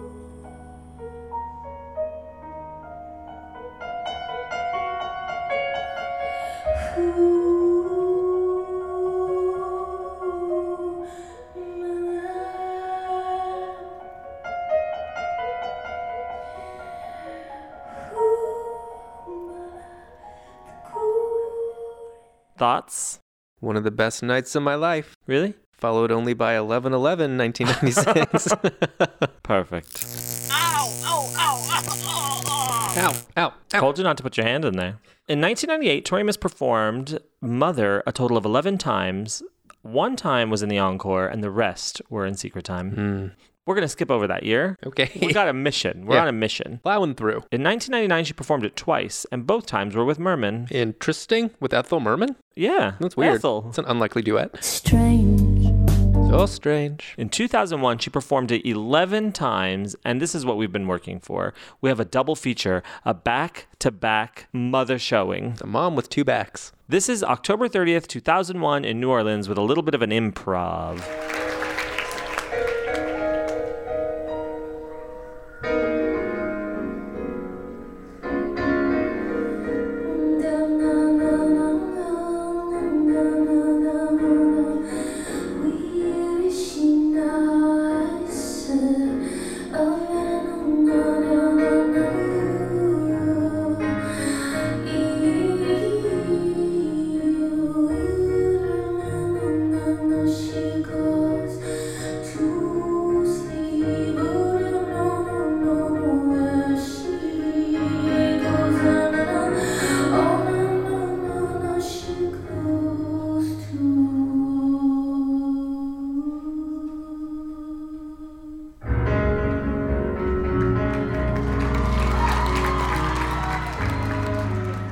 And here is November 20th, 2001, the 10 p.m. show in San Diego. And the reason I'm playing this is because this is the first time I ever heard Mother live. It was the first time I ever heard Mother with you. Oh my God, we were hearing it at the same time.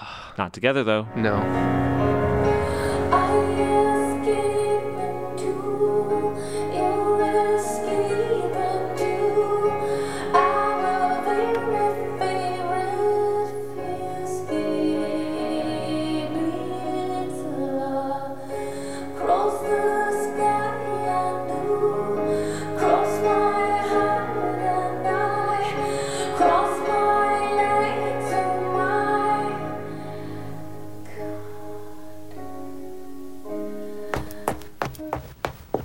Heavy foot. In 2002, on Scarlet's Walk, Tori Amos performed Mother a total of 6 times, 3 times as the first song in Secret Time, and 3 times as the second song in Secret Time. We are struggling for stats here, people. Powerful stuff. Thank you. Captivating. But here's a really nice one. This is April 25th, 2003 in San Antonio, Texas. This was requested by Pasha, and I'm happy to play it because I was there, and it was wonderful.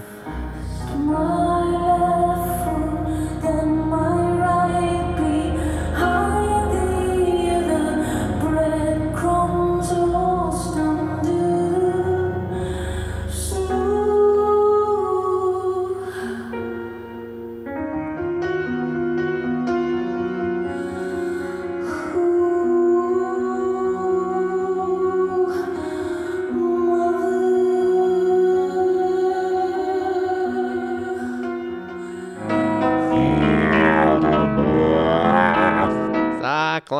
That's our new bumper. You're a vocal yanta. Shay suggested we slow it down to get the real feel of 2005. Oh my, producer credit coming your way. Hello, associate producer. In 2005, Tori Amos performed Mother 13 times, with a total of 5 of those instances being beside Mother Revolution. Clever. She couldn't wait. Mommy, kiss me goodnight. Mommy, are you my mother? Sorry. In 2007, Tori Amos performed Mother a total... I love that I call her Tori Amos. Is that by now we don't know who we're talking about. We're not even on a first name basis with her. Ms. Tori Amos. Ms. Amos. In 2007, Tori Kelly performed Mother a total of 8 times on the American Doll Posse World Tour. How many times do you think Tori Spelling did it? And I have an interesting stat about the 2007 tour, David. Give me that stat. She performed it 8 times in the following order. She always performed it as Tori. The first 2 times she performed it were during Santa shows. The second 2 times she performed it were during Clyde shows. The third 2 times she performed it were during Isabel shows. Then she performed it once more during a Clyde show and then a Pip show. So Pip rarely ever saw Mother. It's almost as if that means nothing. It's almost as if. It's like the Da Vinci Code, only dumber. Yeah, Santa, Clyde, Clyde, Izzy, Clyde, Pip. Done. See, it means something. It's got rhythm. 2009, David. It was sinful and it was attractive. Just like me. She performed the song 8 times in 2009, but I want to talk about the one time she performed it in 2010. That was July 16th in Dublin at Ivy Gardens, and we received a voicemail, David, telling us all about this performance. Hi, it's Taxi Girl calling all the way from England to talk about Mother from Dublin 2010. Oh, what a show. It was amazing. The whole show, I think, was requests from the meet and greet. So I know that it was a request from someone. And you kind of have to watch the video to really understand why it was so massively cool. Because she's playing it, there's lots of emotion, we were very close to the stage, it was a standing show, it was outside, there were a lot of kind of mitigating circumstances that made it really, really good. But I think the main bit for me, that's what's always brought me back to it as my favourite live version, is that about halfway through, it's the big piano-y bit where she's going, oh, Mother, and the wind just catches the hair, it catches the big, like, triangle curtain things that she was using as the backdrop at the time, and it felt like, and other people said this as well, it wasn't just me, it felt like the whole universe and the whole weather system and everything in Ireland was on her side and doing exactly what she wanted it to do during this big emotional piano bit. So yeah, it was something. If you can get other videos from the show, I would genuinely recommend watching them because the whole show was beautiful. She really screwed up Beauty Queen. It was hilarious, little improv. It was quality. And so that's why I love that version of Mother so much. All right, you take care now. Bye. Here it is, Dublin 2010, and you really should check out that video. It's very cool. First my left foot, then my right behind the other. Breadcrumbs lost under the snow.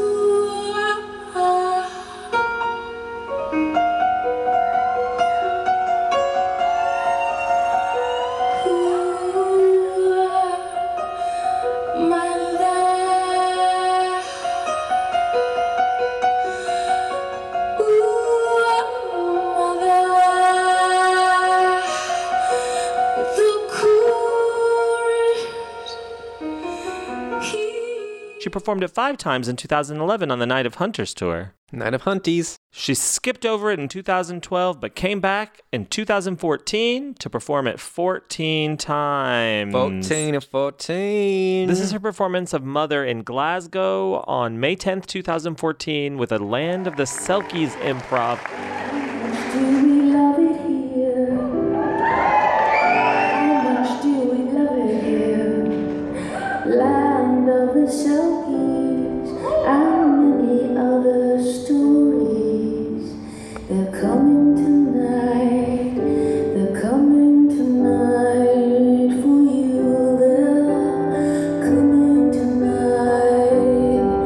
They're coming tonight for you. Diana.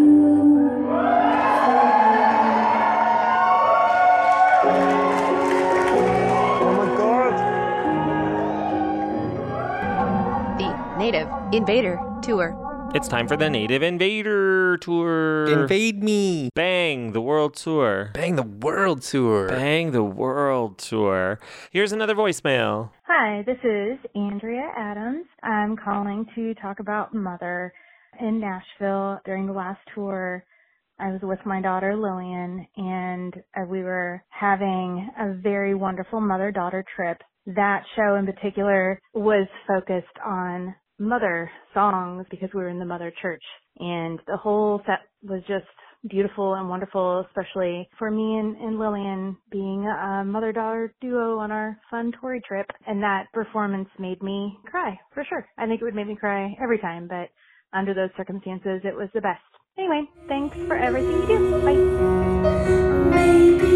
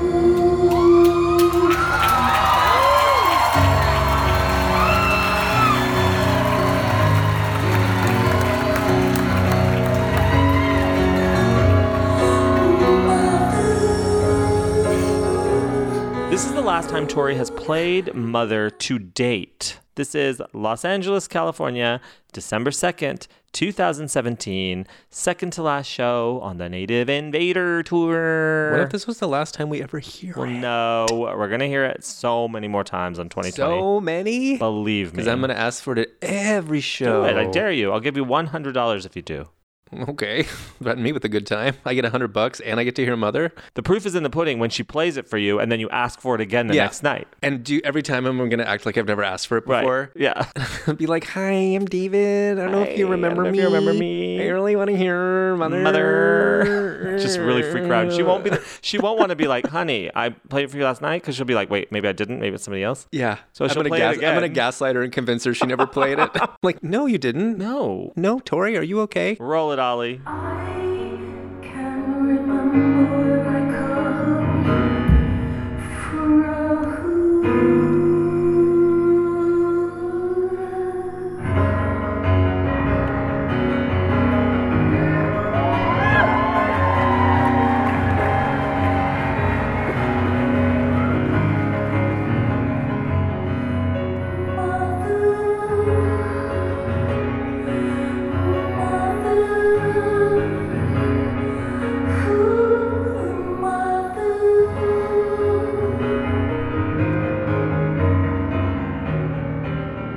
Well, we've made it, David. I know. How do you feel? I feel mothered. Do you feel like you were in labor for 2 hours? Yeah, 2.5. I don't know why women always make such a big deal out of it. It was nothing. Ain't no big deal, ladies. You're listening to the Pirates Dance Mix under this. If you like what we do, please head over to our Patreon, patreon.com/Songs of Tori Amos, and you can subscribe. You can become a supporting member, where you'll gain access to our other podcasts, Tour All Year, and Drive All Night Plus. How exciting. Okay, this moment is emotionally loaded for me. Are you ready? I'm going to ask you the big question. Ask, I will not marry you. Like, do you want to get married sometime? Like, not like now necessarily, to you? but like, is that what we're moving towards? No. God. No.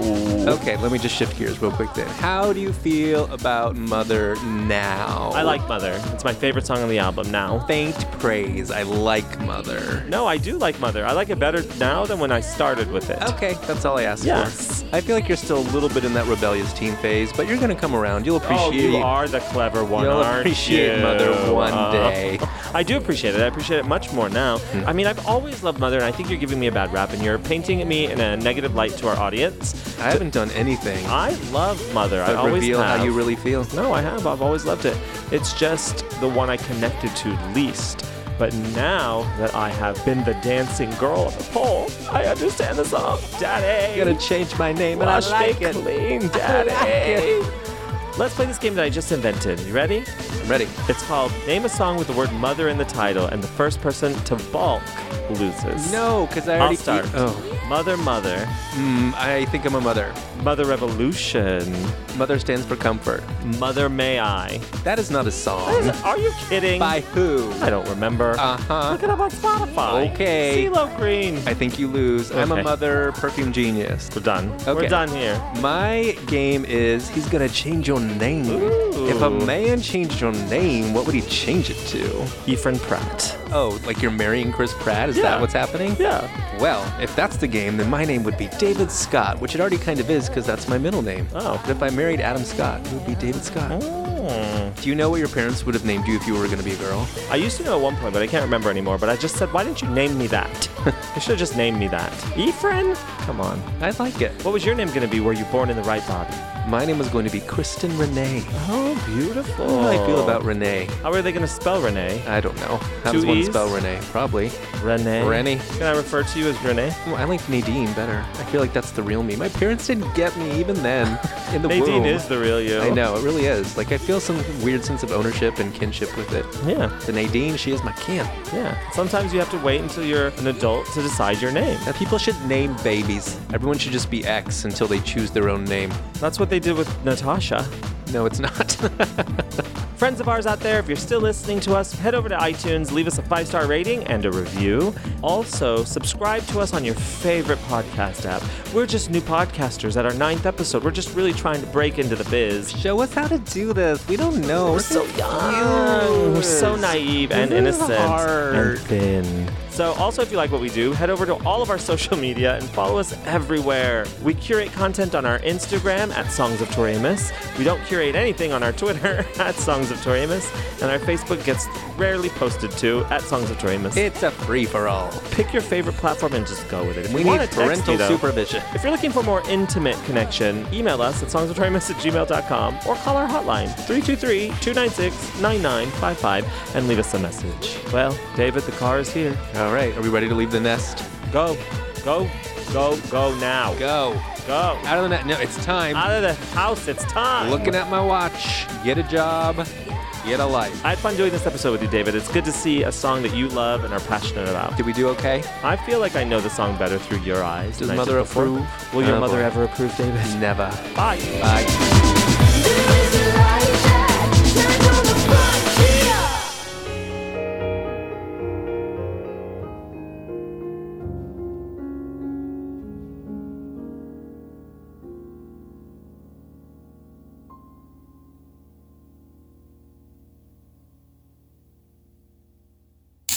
Drive All Night is a production of the Sideways Society. For more information and links to things mentioned in this episode, please visit us online at songsoftoriamos.com.